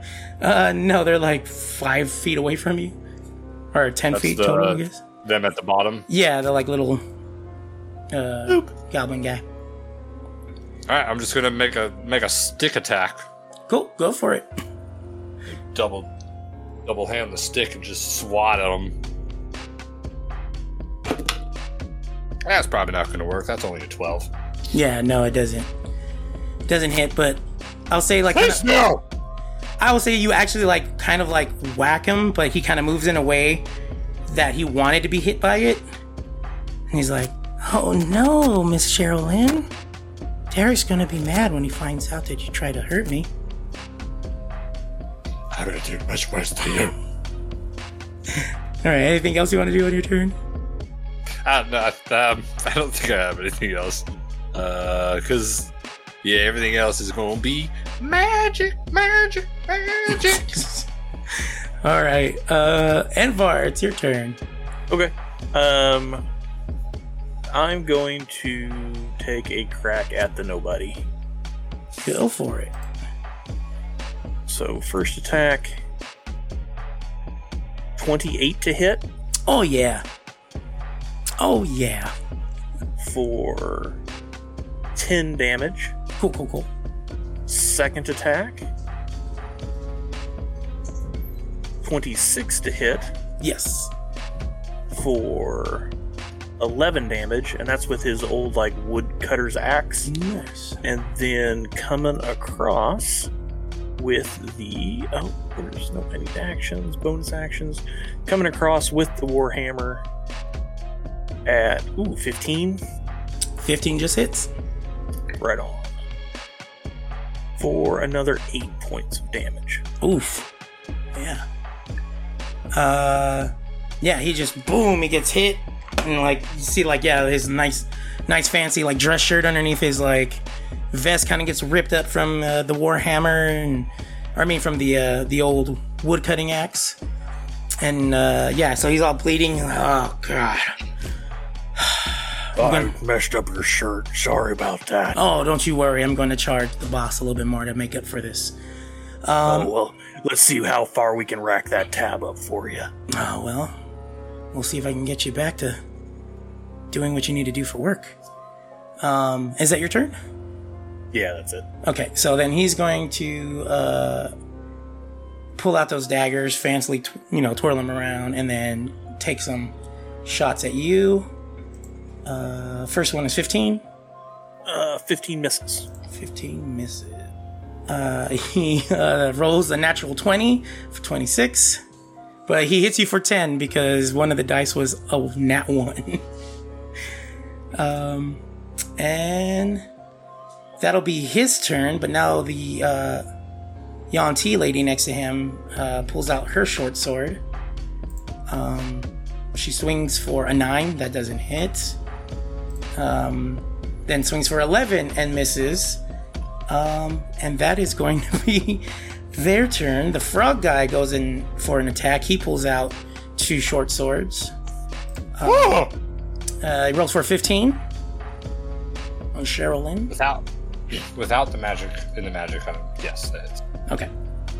And then let me roll the second attack. 21. Yep. Without the magic, yeah. Yeah, without the magic. The first sword is 8. And then 9 damage. So 8 and 9 damage. And then I need you to roll a Constitution saving throw. 15. 1-5. Okay, you make the save. You will take. Oh shoot! What is that? You'll take 11 poison damage. All right, top of the turn, Lyric. We're back to you. All right. So it feels like the rectangle formed by the torches is making the anti-magical field. Yes. Okay. 5, 10, 15, 20, 25, 30. Dash action. 5, 10, 15. So here, do I feel that rush of magic return? Yep. You feel. All right. Yep. You're back up. Oh, I feel more like myself again. I wish I could fly. When I will give myself a 30-foot fly speed as a bonus action. Nice. And then I will fly up 15 feet. Can I just slap the torch off the wall? Give me an athletics. Yeah. All right. I'm flying now. I'm like... Yeah, so you're right up next to it, right? Yeah. Yeah, and then you use your action to use your action to dash, right? I use my action to dash, so yeah. So I'll just do it next turn. I'll just say, like, if you want, just do like a dexterity check to see if you slap it. Just like pop it out of the sky. Yeah, just like you're floating up, see if you... 5. I was gonna give it to you at 10. Yeah. So you can use your winners. You can use your. At least I'm magical again. With my previous high Arcana check, I know magic doesn't work inside it. Does magic, if I cast spells from outside inside, that also doesn't work? No, it'll like fizzle out. Yeah. Yeah. All right. That's my action, bonus action, and I'm flying as 15 feet up, I guess, unless the ceiling is lower. No, that's fine. 15. Let's just say 30. Just if you want to go all the way. I only have 15 feet. Okay, then you're good. And 15 is probably more than enough to get to it. Cool. So then that brings us to Cheryl Lynn. Oh, my blouse! You gross little frog! I just take the stick overhead and just swing down. That's a natural 20. Oh, yeah. So I have a Dungeon Master question. Do Divine Smites work within this anti-magic field? They sure do, because they're technically not magic. Alright, I'll According to the 20-minute video I saw, they said that I did a lot of research on anti-magic fields for no dumb reason, because I was like, I just want to make sure I'm doing this right. The room itself is kind of like a homebrew thing, because I think the spell is only like a 10-foot radius. But when I saw... Anti-magical zones have been a thing forever. Yeah, so I just wanted to make sure. I'm like, to make sure I cover everything. I'll put a 4th level smite in this then. Oh, go for it. All right. Yeah, I'll pick that staff up overhead. A little squawk, and it'll just come down on the bug for 58 points of damage. Damn. Okay. Yeah, you hit him, and he kind of like, he's rocked by it. He kind of like buckles down to one knee, shakes it off, and then just stands up again real quick. It's like, ah. And is there anything else you want to do? Oh, Derek, you better remember that. Walk it off, big boy. Awesome. Before we go to Envar's turn, Lyric, would you make me a perception check? Gladly. 6. 6. Okay. You don't see the hand that grabs your foot and tries to pull you down. Would you give me a contested athletics check?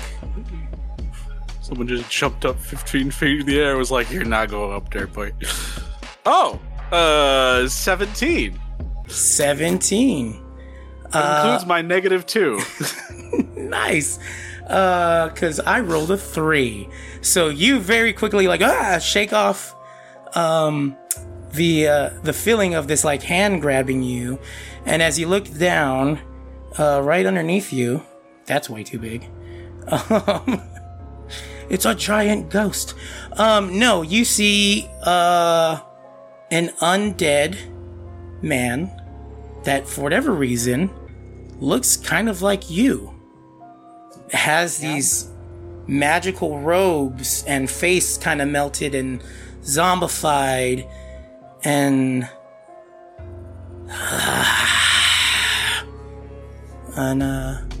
yeah, there's an undead warlock underneath you.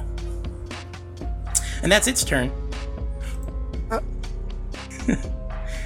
Which brings us to Envar. Brittany can't come out to play while we're in this magic field, but he gave me a little gift to give you. And I'll use my bonus action to do Gift of the Chromatic Dragon, Chromatic Infusion, and the woodcutter's axe will start dripping with acid. Cool. And I'll go ahead and take 2 attacks with the axe. 22. Oh, yeah. To hit. Mm-hmm. For 9, and I'll have to roll the acid damage. I'll roll blood post. And second attack, 18. Yes, 18 is it. For another 8, and I need to roll 2d4. How do I just roll vanilla dice in D&D Beyond? I think there's like a little die in the corner. Yeah. Oh, yep. Okay, perfect. Mm-hmm. And then d4s. I need 2 of those, please. And so 6 acid damage between the 2 attacks, 3 each. Cool. And this is to the notary, right? Yeah. Yeah. So you the nobody. Yeah. As you start like hacking into him, instead of blood coming out, it's like liquefied gold. Just. And then you see him kind of like melt a little bit. No, I want to stay. And he starts melting into a puddle of gold as you've taken him down. And that's... Guys, I got mine. I got the first one. You guys got. We're all very yet? proud of you. You guys don't got yours yet? Is that the big orc? Goliath. Oh, the Goliath. Yes, Goliath was taken out. Oh no, he was just gold. Yeah. So is that your? Does that make you want him more or less? More. Nice. That's at the end of your turn. Yeah. I've always wanted a trophy, husband. All right. The Yanti woman yells and takes her swings at you. First one is a 16. Miss. Next one is for 10. Miss. That's her turn. Frogman takes his swings. First one's a 24. Yeah, that hits. Okay. That's 5 damage. Next one's an 8. That don't hit. With the one that did hit, another Constitution saving throw. 8. 8. Okay, you take 26 poison damage from that first one. Cool. And back to top of the round, Lyric. I'm floating like 10 feet over this thing, right? Yeah. So yeah, your action. I don't think I want to mess with the torch if that's my action. I want to fight the thing. Oh, okay. Go for it. 5, 10, 15, 20, 25, 30, I'll say this, because I'm just doing skill checks for the torch. If you want to just roll another athletics. Just like... Okay, just to see if you can... as an action? Yeah, just see if you can knock it as you're about to fly away. Like, and then... Okay. Yeah. And then gotta beat a 10. Did you say acrobatics or... Yes. Acrobatics, 18. 18, you knock it off, and the field goes down because it needs all 4 torches to stay up. So, yep, Envar, you feel that strength come back to you. Sherilyn. Now it's time to play. Yeah. And then Sherilyn, you feel all your magic restored as well. And then, as you gasp. And and you can continue your turn now. Oh, okay, that changes things a lot. I seen the field go down, looking at the magic go back. I'm going to. Okay, let's see if we can't even this playing field out a little bit. I wish those two were gone. And I'll pull a wand from a sheath and swing it at the undead creature, and then towards, let's say, the Yuanti, and I will cast Banishment on the both of them. Ooh, what do they have to roll? Charisma saving throws. The Deathlock rolls a 12. Nope. Let's see, she rolls. You said charisma, right? Charisma saving throw. Oh, that's a flat 18. 18 doesn't pass. Really? So they're banished then. What would that look like then, as you banish them away? There is a puff of wind, and they like a little tornado just, and by the time the tornado vanishes, they're gone. But there's still like a gust in the area. Yeah. So they're gone. The magical field is down.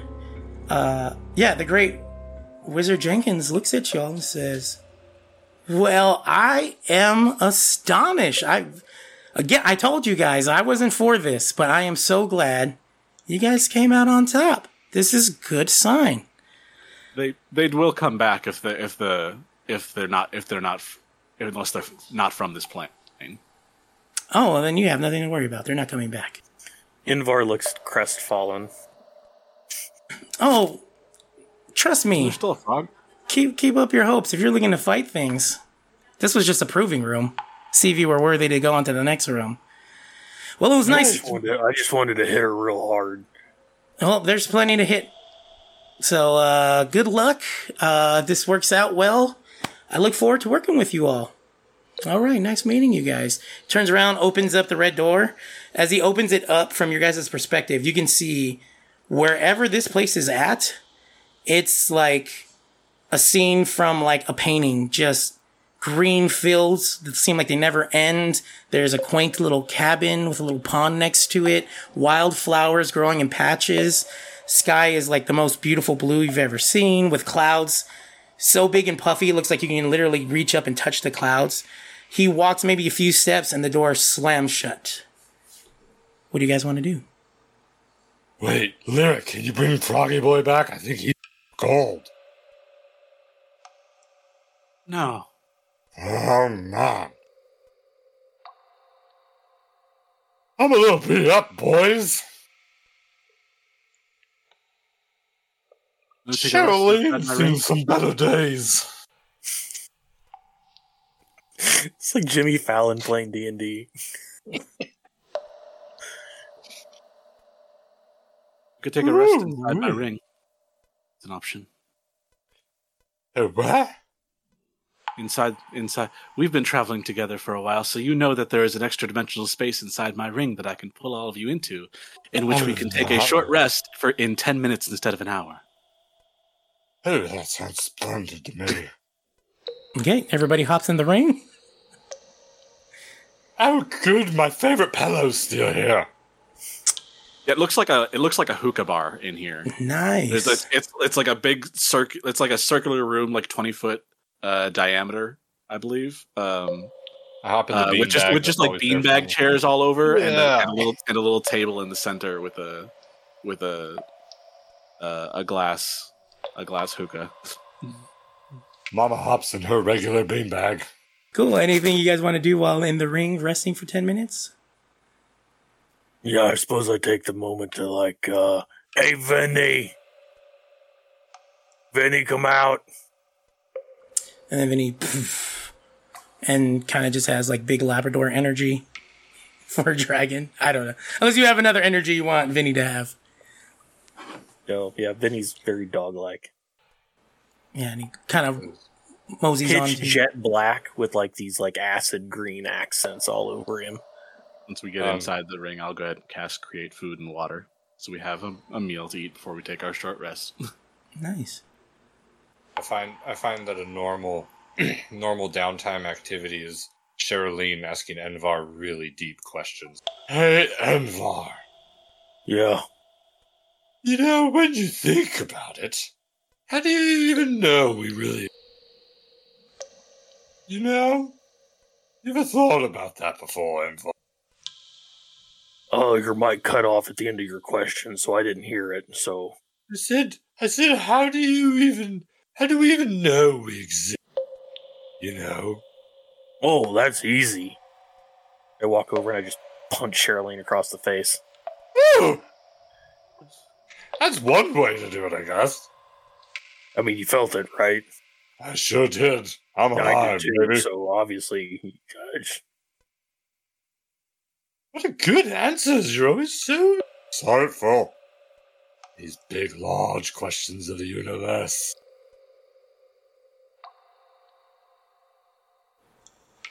Lyric, why would you smart like Envar?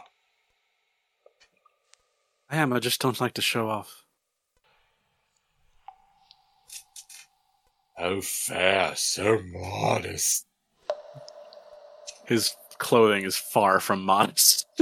It's extremely extravagant. Said with a lot of sarcasm as I just kind of look over everything. Nice. I'm gonna go wrestle with Vinny. I'll be right back. Yeah, so then you take your short rest, plop out the ring. You're still in that same room with the red door. What are you all doing next? Best we just follow him, leaving us wanting for more. Cool. It's a pretty red door. Head out the red door. Agree, let's go. Cool. As you guys open the red door, you don't see the beautiful field and cottage. Instead, you see a, how do I want to say this?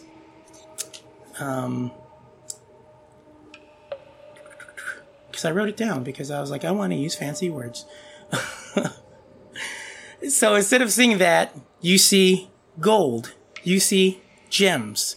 You see fancy paintings and art and silver and platinum and treasure chests and marble statues and giant precious stones all piled on each other in what can only be described as foothills or tiny mountains. There are multicolored orbs floating throughout this ginormous room that seems almost endless ahead of you. You look up and they only illuminate so far because this thing is so giant that it just goes dark past the lights. And there is just treasure on top of treasure on top of treasure ahead of you. So, what would y'all want to do as you see this before you? What a treasure trove! Where in the hells are we? Who cares? I care a little bit. He said that guy was like a famous wizard is or something of the sort, right? Close the How door. long Open it back ago? up again. Same. It's Oh, hey. still a treasure. Don't do that. What if it went away? Oh, it was a test. Hey, brother. Yeah. Well, ladies first. All right, give me a marching order then. Take it, Lady Sherilyn is in front. I'm gonna use a. I think it's just a bonus action to convert one of my sorcery points into an essence rune. So as Lady Sherilyn moves forward on her forehead, a prismatic rune takes form and kind of glows a little bit. Cool.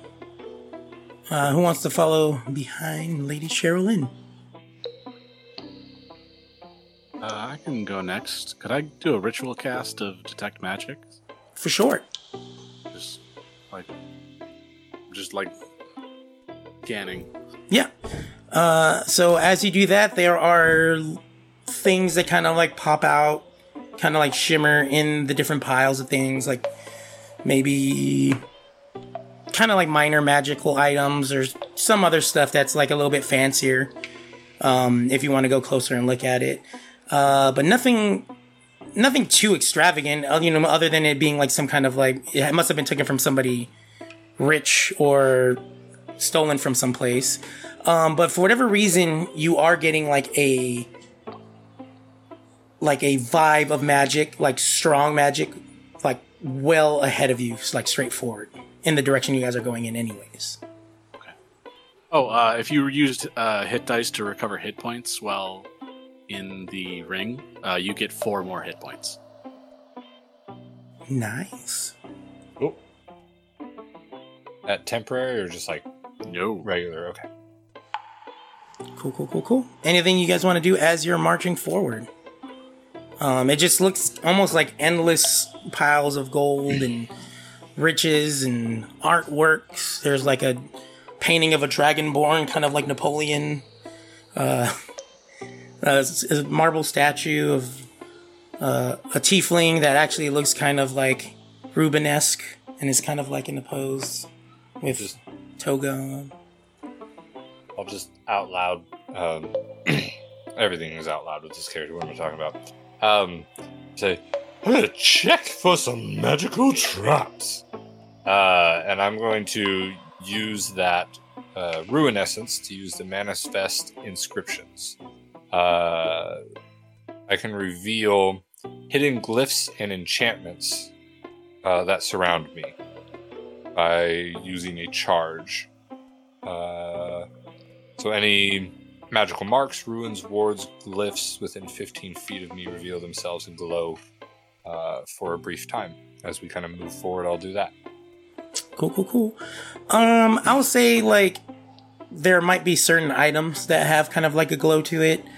Like you look out and there is like kind of like another like marble statue that kind of has like a little glimmer to it. There's a treasure chest, like maybe like 2 hills over. It's Honora. 2 hills over. This treasure chest is kind of glowing, but everything else is just gold and platinum and diamonds and rubies that you're kind of like going over like sand dunes almost.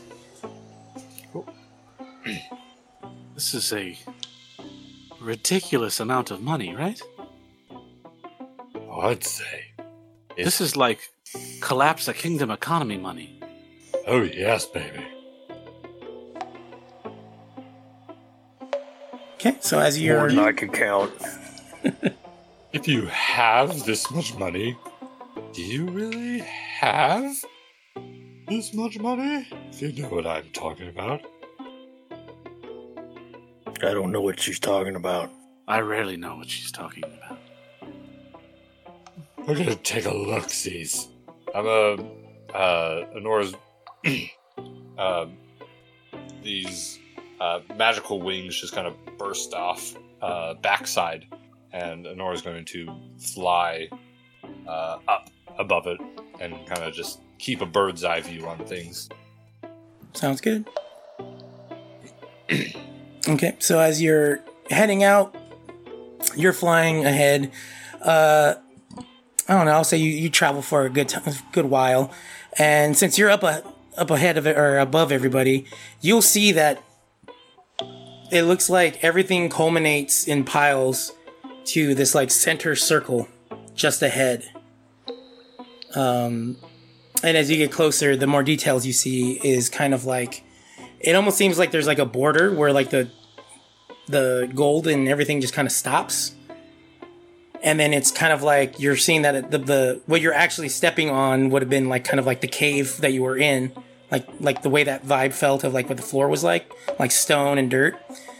But then it's only like that for a little bit of the radius, as in the very center is kind of like this really beautiful like grassy area that has like trees and grass and a little bit of flowers. But then there's also pillars that you see. 5 to be exact. One on the north, one on the south, east, west, and one in the center. And you can see that there's kind of like Beauty and the Beast type bell glass jars over it with items inside as you approach. But this is you seeing it from above as you move forward. I'll direct us in a totally different location. Cool. No. Cool. Oh, there's an oddity over there. Mounds of gold and a field of green. This way, boys. So I'll just direct everyone that way. Yeah, so you head on over. You also notice that as you get closer and probably even into the area, that not too far from that is what would be an exit. Like this giant, like, cave opening with like these giant steps that lead up. You can't really see light, but you know that like that would be the exit to get out. What would you? Jake, that gift's just for you. I was just going to say. Yes, sir. Love it. Cool. So then you guys arrive to this area. What would you like to do? How tall are the pedestals? I would say, how tall is Invar again? He's like 6'3". Yeah, so I say would probably come up to like maybe his, I don't want to say midsection, but like it's like kind of like they're not like tall. No, they're kind of like, you know, like the Greek pillars that would have like the bust on top of it. Yeah. So you can kind of walk up and you can kind of like, if you wanted, you could walk up and just pick up the glass and see what the items are. You can also see the items through the glass. And each one of the pillars has something in it. I will renew my ritual detect magic, unless something will interrupt me in 10 minutes. Nope. Every single one of these things lights up stronger than you've ever sensed anything light up before. This is very powerful concentration of arcane might. Yes, and especially the center one. The center one is almost so powerful, like it hurts for you to kind of look at it. Especially the center one. It's so powerful it almost hurts. Love it. Should we touch it? I mean, I'll touch it if you guys want me to. I mean, it's all just sitting here to be touched, you know? Just sitting.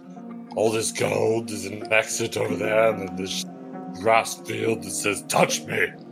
Envar, touch me. I feel like you say touch me a lot. You know, I have a few words I like to use. That one just rolls off the tongue fun. Touch me, touch it. You know? Touch. Touch. Okay. What are we doing, y'all? Envar, go touch it. We have no idea where we are. Maybe we should. I mean, get I as can much touch as we it can thing. and get out. Anybody want to give me Arcana checks with advantage? I will investigate the Arcanas. Natural 20 for a total of 19. I can't spell Arcana. 23, I believe. 23. Cool. No. Oh, Yes, 23. 23. All right. Between both of your knowledges of like being a merchant and knowing what's something that you can sell for a lot of money, and then also your Arcana and being a warlock for so long and knowing about magical items, The north glass jar has a folded like robe that is a brilliant white with gold embroidered on it, with symbols etched on it, and the sign of the legendary Archmagi. This is the robe of the Archmagi. On the west is a beautiful adorned and carved ram's horn made from iron. The carvings tell the story of the legendary warriors whose spirits are drawn by the call of the horn.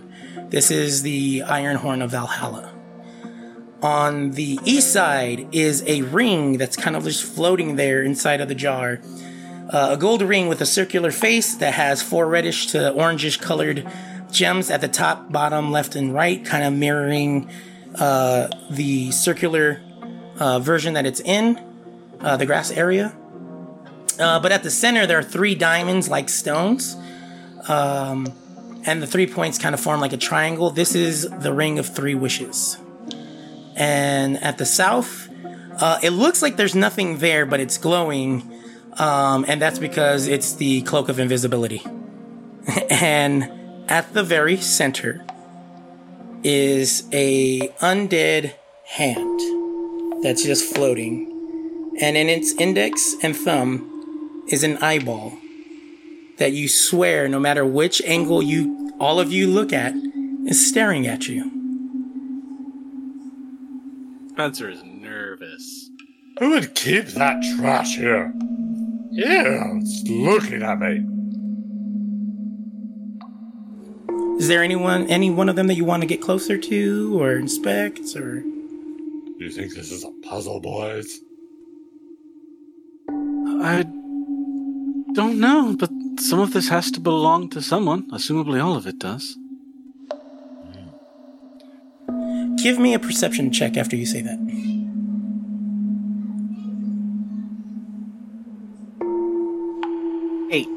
8. Okay. You hear a voice that says, "Very well observed, darling. Yes, this does belong to somebody." And it's a voice that you've never heard before, but for whatever reason, you're like, yeah, it doesn't like startle you. It's like you know this person. It's a calming, reassuring voice. Okay, we are being listened to. Did everyone else hear that? No, they did not. Just you. Good. Hear Good. what? This is very good. Speaking right now? You just hear kind of like a sweet little giggle, like an innocent, like, giggle, and just, well, we'll see how you do. You'll get to meet me soon enough. Ooh. What was it that you just said, Russell? Like you said something about a voice, or? Yeah, I forgot what I said too. Anyways, like, I'm speaking silly. okay, so then you say that I'm speaking silly, and he's like, no, Miss Cheryl Lynn, he's talking about my voice. Give me a perception check as well. Oh! 11. You see, I'm gonna say you guys are closer to the middle, but over on the east side, next to the the Ring of 3 Wishes, you kind of see a woman, like a female, Githyanki, kind of like walk behind the pillar, kind of comes out behind a tree, says, he's hearing me speak to you, and goes behind the pillar. But then kind of like when you're expecting her to come out the other side of the pillar, nothing happens. And she's, Githyanki woman with like a big, like kind of like musketeer hat and feather in her hat, kind of like black vest, pirate, the big baggy pirate shirts with the big baggy arms, and she looks like a sea captain. But then all of a sudden you just see her disappear behind the thing. And only Lady Cheryl Lynn sees this. I've got my wand out and just kind of... Invar is going to climb up on Vinny as a mount. I'm going to take my Wand of Secrets out. The little rune will grow or glow on my hand as I point it in the direction that she was in. I'm going to use the Wand of Secret. It will secret door or trap within 30 feet of me. Yeah, no. Just a magic item in front of you. No traps, no doors. Real magic. Envar, give me a perception check for you and for Vinny. 11 for Invar, 15 for Vinny. Okay, do you know where you would be at on this map if you want to just place yourself on there? So, Vinny carries you to that west pillar, and kind of like, the dog runs up and is happy, and you see as the same Githyanki lady is like, well, isn't he wonderful? And kind of bends down and starts petting him and stuff like that. What a beautiful Drake you have, Envar. And then Vinny seems like cool with it. Yeah, and it's like this weird thing, like you've never seen this person, but you're like, wow, like, thanks. You know what I mean? Like, there's just something about this person. You're like, it's not familiar, but it is. Vinny, we good with this?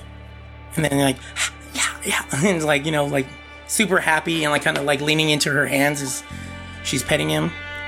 And then kind of as fast as that happened, she's gone. And then Vinny kind of like takes you back to where you were at. Am I hallucinating? Suspect not. Is there some kind of point to all this? We were brought here by a wizard celebrity. You want us to take one of these things? We'll do it. I've been avoiding robbing you, but if these things are being gifted, I would gladly take them. There is no response. But you're kind of left with a couple of options. You can just try to head out towards the cave, or if there's anything you want to take. I mean, Vinny and I are pretty good, like, personally. I don't like... The north was the Robe of the Archmagi? Yes. I'll head over to that one and do a scan over not just the robe itself, but, like, its container, and I'm looking for any magical traps or triggers that I wouldn't necessarily see.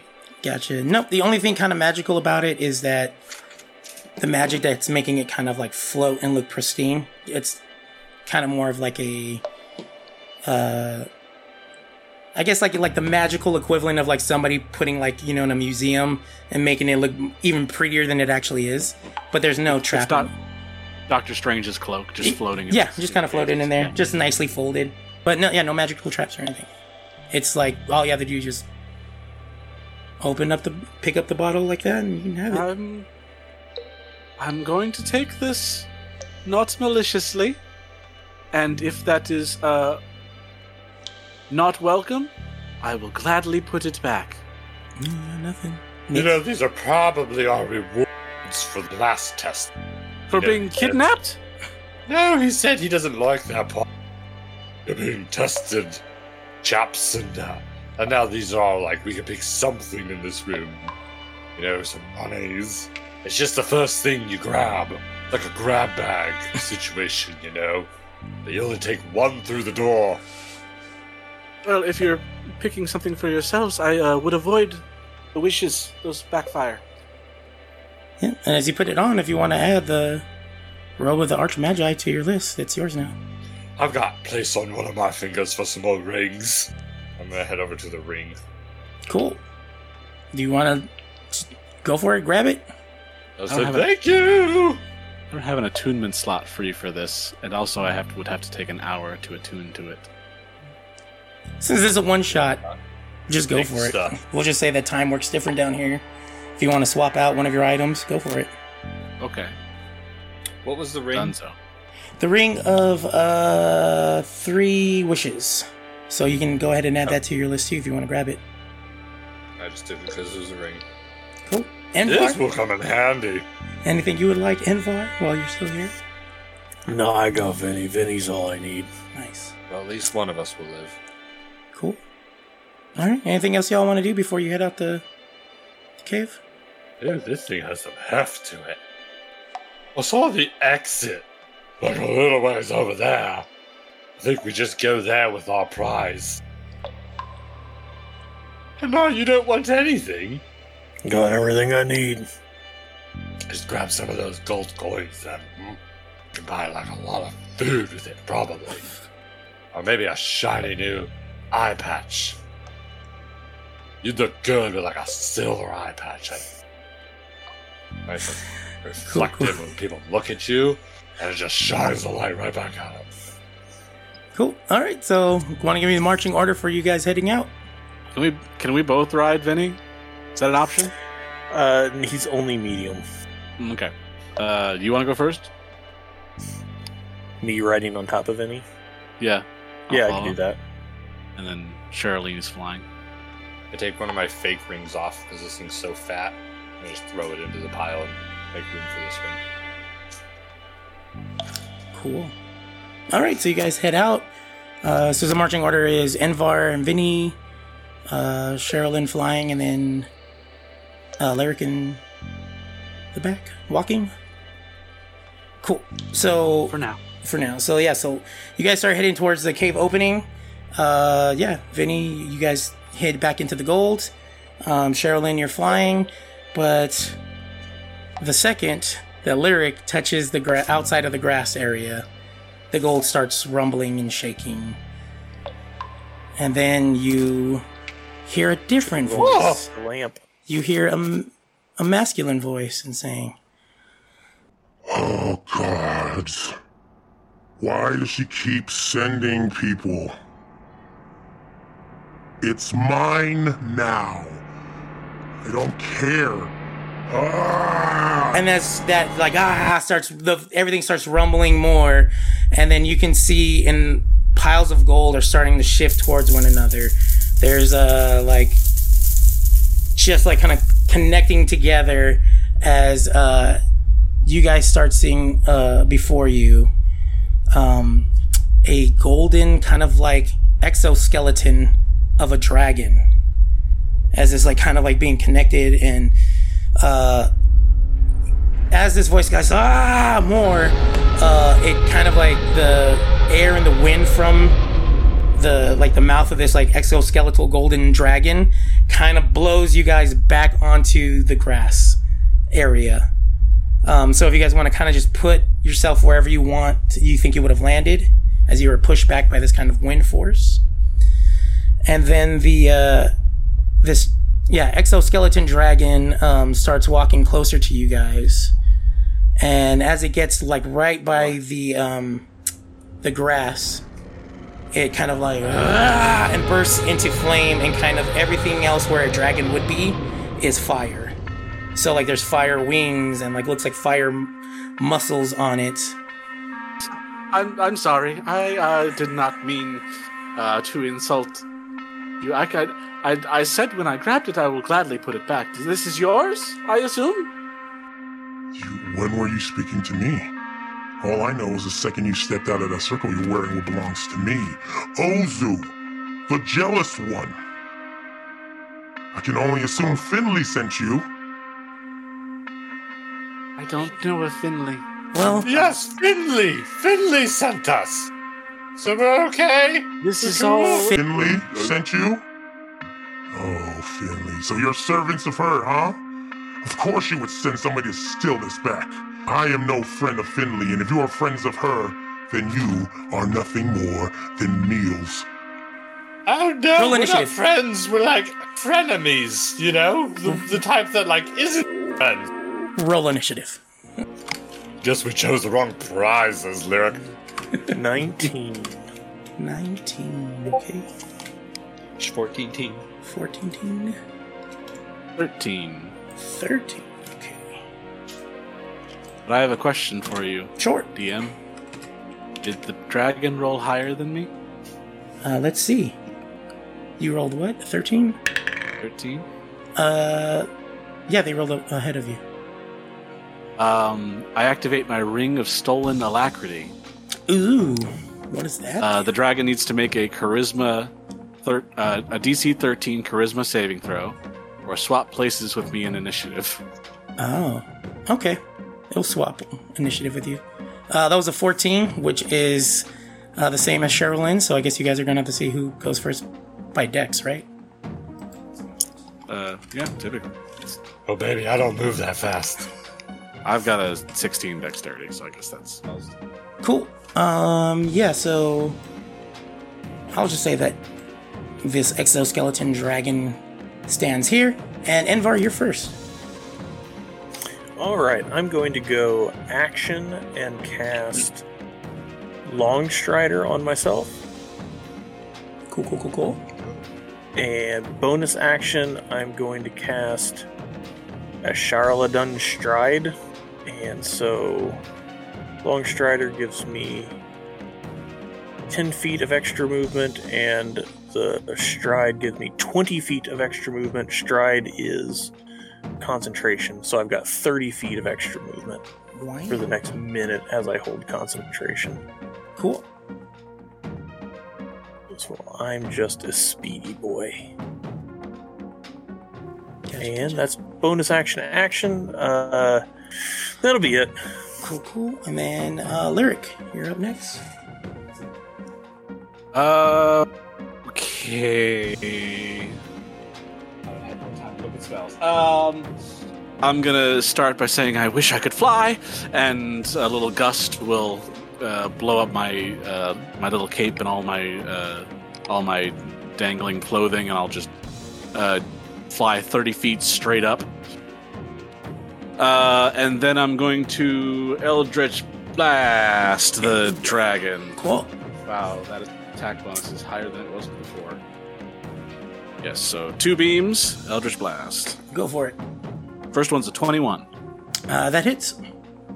Second one is higher than that, but not a crit. Cool. D10. Never use D10s. Where are they? First one is 12 points of force damage. Yeah. And I push him 10 feet back. I think that's 10 feet. There's no saving throw. Additionally, there is no limit on how many number of times per turn I can do that. So the second one is 9 more points of force damage, and I push him 10 more feet back. Yeah, and it's just kind of like clawing and leaving this like fire in the rakes of the claws. So Lyric floats straight up in the air, produces his wand, and makes 2 swipes with it, and these 2 like bullets of concentrated wind just launch into the dragon and carry with them a strong gust following. Nice, yeah. And so as it hits, you see like kind of like the fire blowing in the wind and kind of going out a little bit as it kind of like once it steadies itself, it kind of reignites and glows a little bit brighter and then fades back to the normal intensity it was at. Anything else? Nope, that's action, bonus action, and I moved 30 feet in the air, so I'm done. Nice.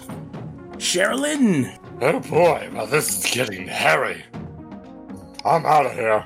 A bunch of ruins kind of glow on Sherilyn. You can kind of see the ruins kind of glow through the kind of gown dress she's wearing.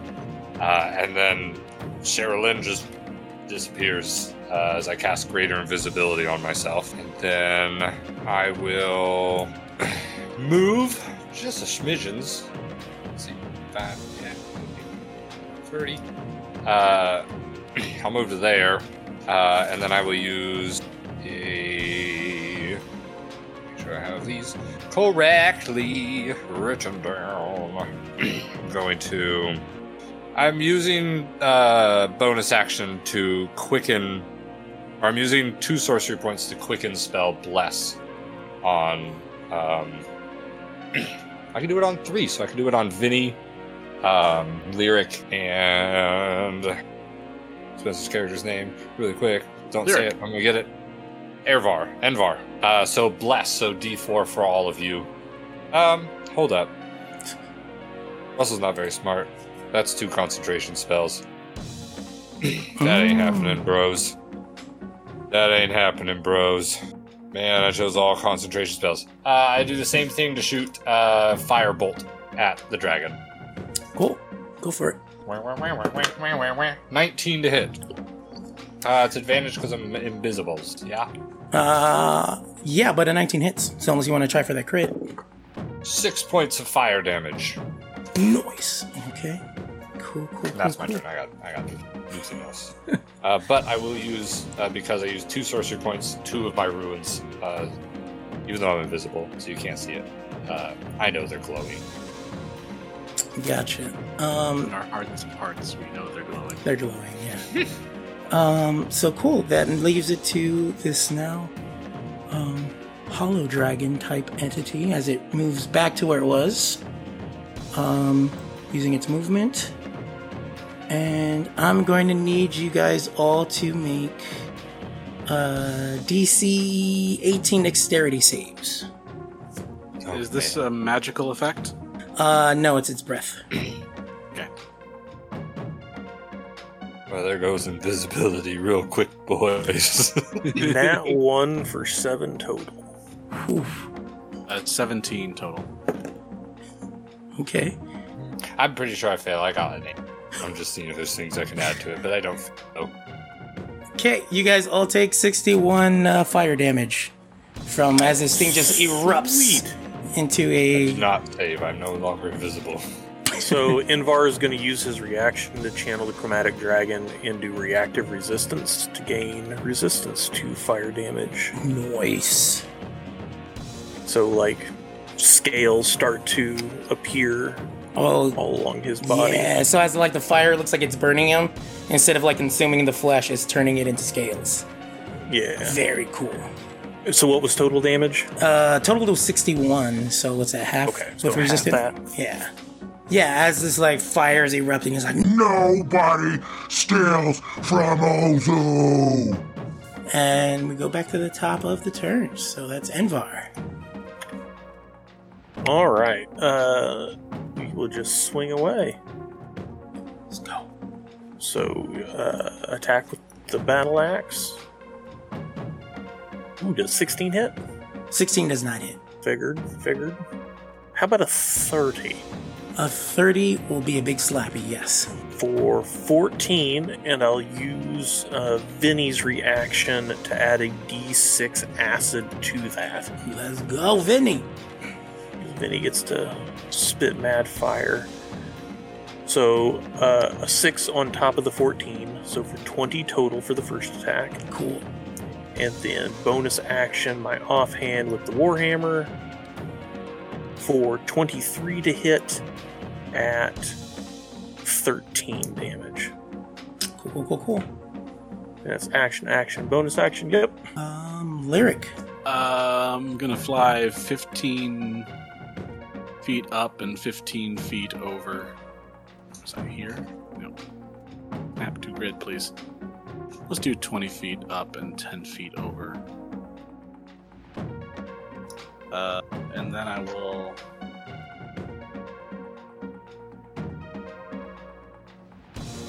expect to have 3/4 of my health removed in one turn. I was actually surprised by that too. I'm like, oh, it went that high? Okay.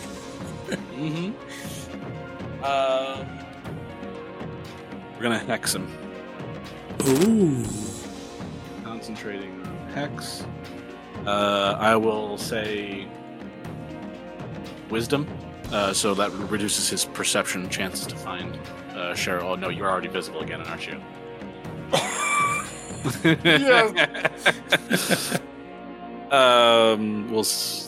We'll say strength in case he tries to do any grappling or anything. Cool. And then 2 more Eldritch Blasts on his way. Let's go. 25. 25 hits. And another 25. They both hit. 25. This die plus these 2 dice. That's a d10. It's so small, I can't tell. 24 points of force damage, and I push him 20 feet back again. Alright. I need to add 2d6 of necrotic to that. Yeah, he slides back. Just ripping 7 up the more. grass now.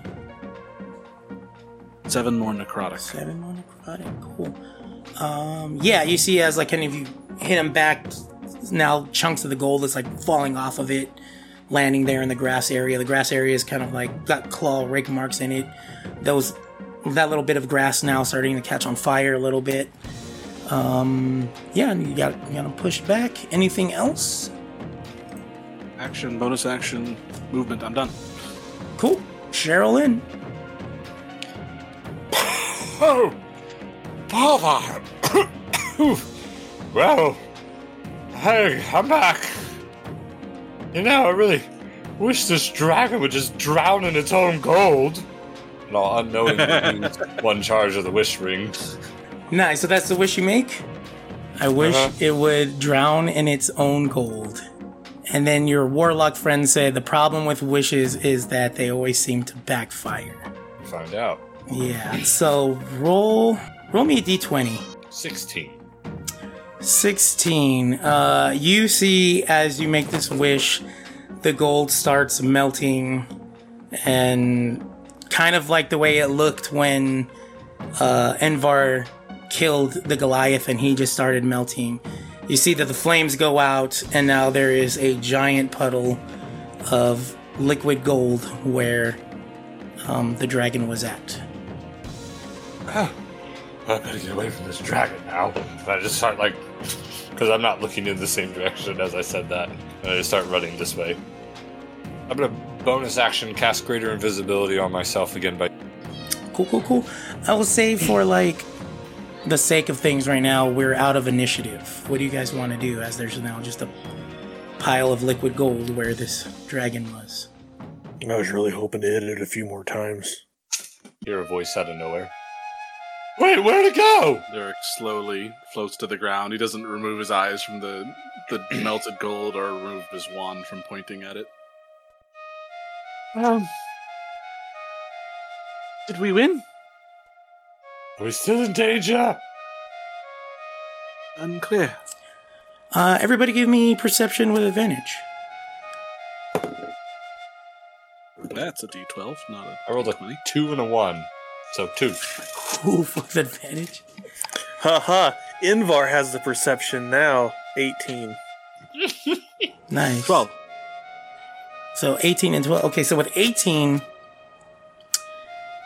Well, let me say this. With 12, you hear Lyric, but with 18, you hear and see, kind of standing next to that puddle is this, Githyanki woman looking down at it, and she's like, that was impressive. And she says, I'm really starting to like you. And in the moment, you all blink, and in that second that you open your eyes, you're looking at your cards. And you all have a really good hand for 3 Dragon Ante, as Boldbite says, I'm sorry, my friends, where did you just go? I was explaining the rules and you all seem to nod off, look into space. I'm sorry, this game is boring. What's a stroke? I think I just had one. Oh no, your face, usually when you have a stroke, the side of your face kind of droops. No, you look like you just kind of daydreamed, and I kind of pride myself in being a, entertaining person. Anyways, what a trip. What did you put on these cards? It's just a game of cards. Vinny's not here, right? I would say Vinny's probably right next to you, kind of like a lapdog style, just nuzzled next to you, kind of like your dog. Is it Chipper down there? Yeah. And he's like, well... I'm real fucking confused, guys. Okay. Well, anyways, while you were gone, my friend joined us. She was getting you all more drinks. And as you look towards the bar, coming towards you with more mead, is a Githyanki woman with a large black hat and pirate garb. She sets it down. She's like, well, my darlings, how would you like to join my crew? As she leans in and smiles, and you notice, Lyric, that you're wearing a different robe. And Sherilyn, you notice that there's a different ring on your finger. And then she just smiles wide and says, things are going to get a lot more wild than what you just experienced. Drink up, my dearies, drink up. And with that, the screen fades to black and credits roll. And as the credits roll, everything kind of stops and says, do you want to subscribe to Roll for Inspiration? And that's our game. As the credits are rolling, you hear, Enva, are you sure we really exist? And then just the... Oh! Well, thank you very much for being a part of my podcast and rolling these very interesting characters that I think y'all did really great. Talking about how you build characters, seeing that in action with my little experiment of like, here's something that's just being thrown at you. How would you use your same style of creation? So I appreciate y'all. Any last thoughts before we wrap up? Yeah, thanks, No, Nick. really appreciate it. Yeah. All right. Time. Well, thank you. Rolling with everything. I like Lyric's voice a lot. Lyric is a warlock of a air genie, so I try to use way more breath than I need in any particular sentence. Nice. Really nice. It was so subtle that I really liked it. I like how you said you hadn't come up with a voice yet, and it seemed like you did. Like that was always planned. I decided to use a lot of breath, but I didn't decide on like an accent or anything. It's still cool. Just gonna use as much breath as possible per sentence. The spell casting was cool because like every time it was like, I wish that. Could it not though? Oh yeah, That seemed like the obvious choice for flavor for a genie packed warlock. Well, before we talk more, I just want to say thank you for people listening. Hope you enjoyed this, and yeah. Well, We're gonna stick around and chat. We're gonna stick around and talk. Yeah. I'm just gonna start fading it out now, so y'all can turn off the podcast or go listen to something. Okay, bye guys, bye. Woo! Anything we want, and they won't be listening anymore. Well, they're still listening to that. I haven't stopped it yet, so. Oh, okay. Go make How about your now? own sausage. Okay, now. Yeah, we're gonna go make some. No, I'm not gonna say that at the end of the podcast.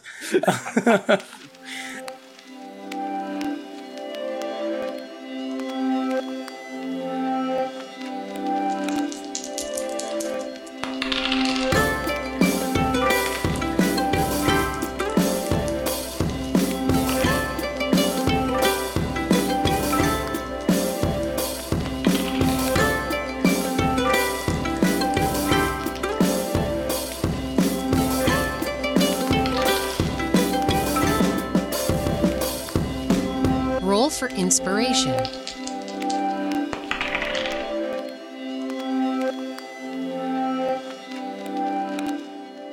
It's Jake Reinhardt. Yes, sir.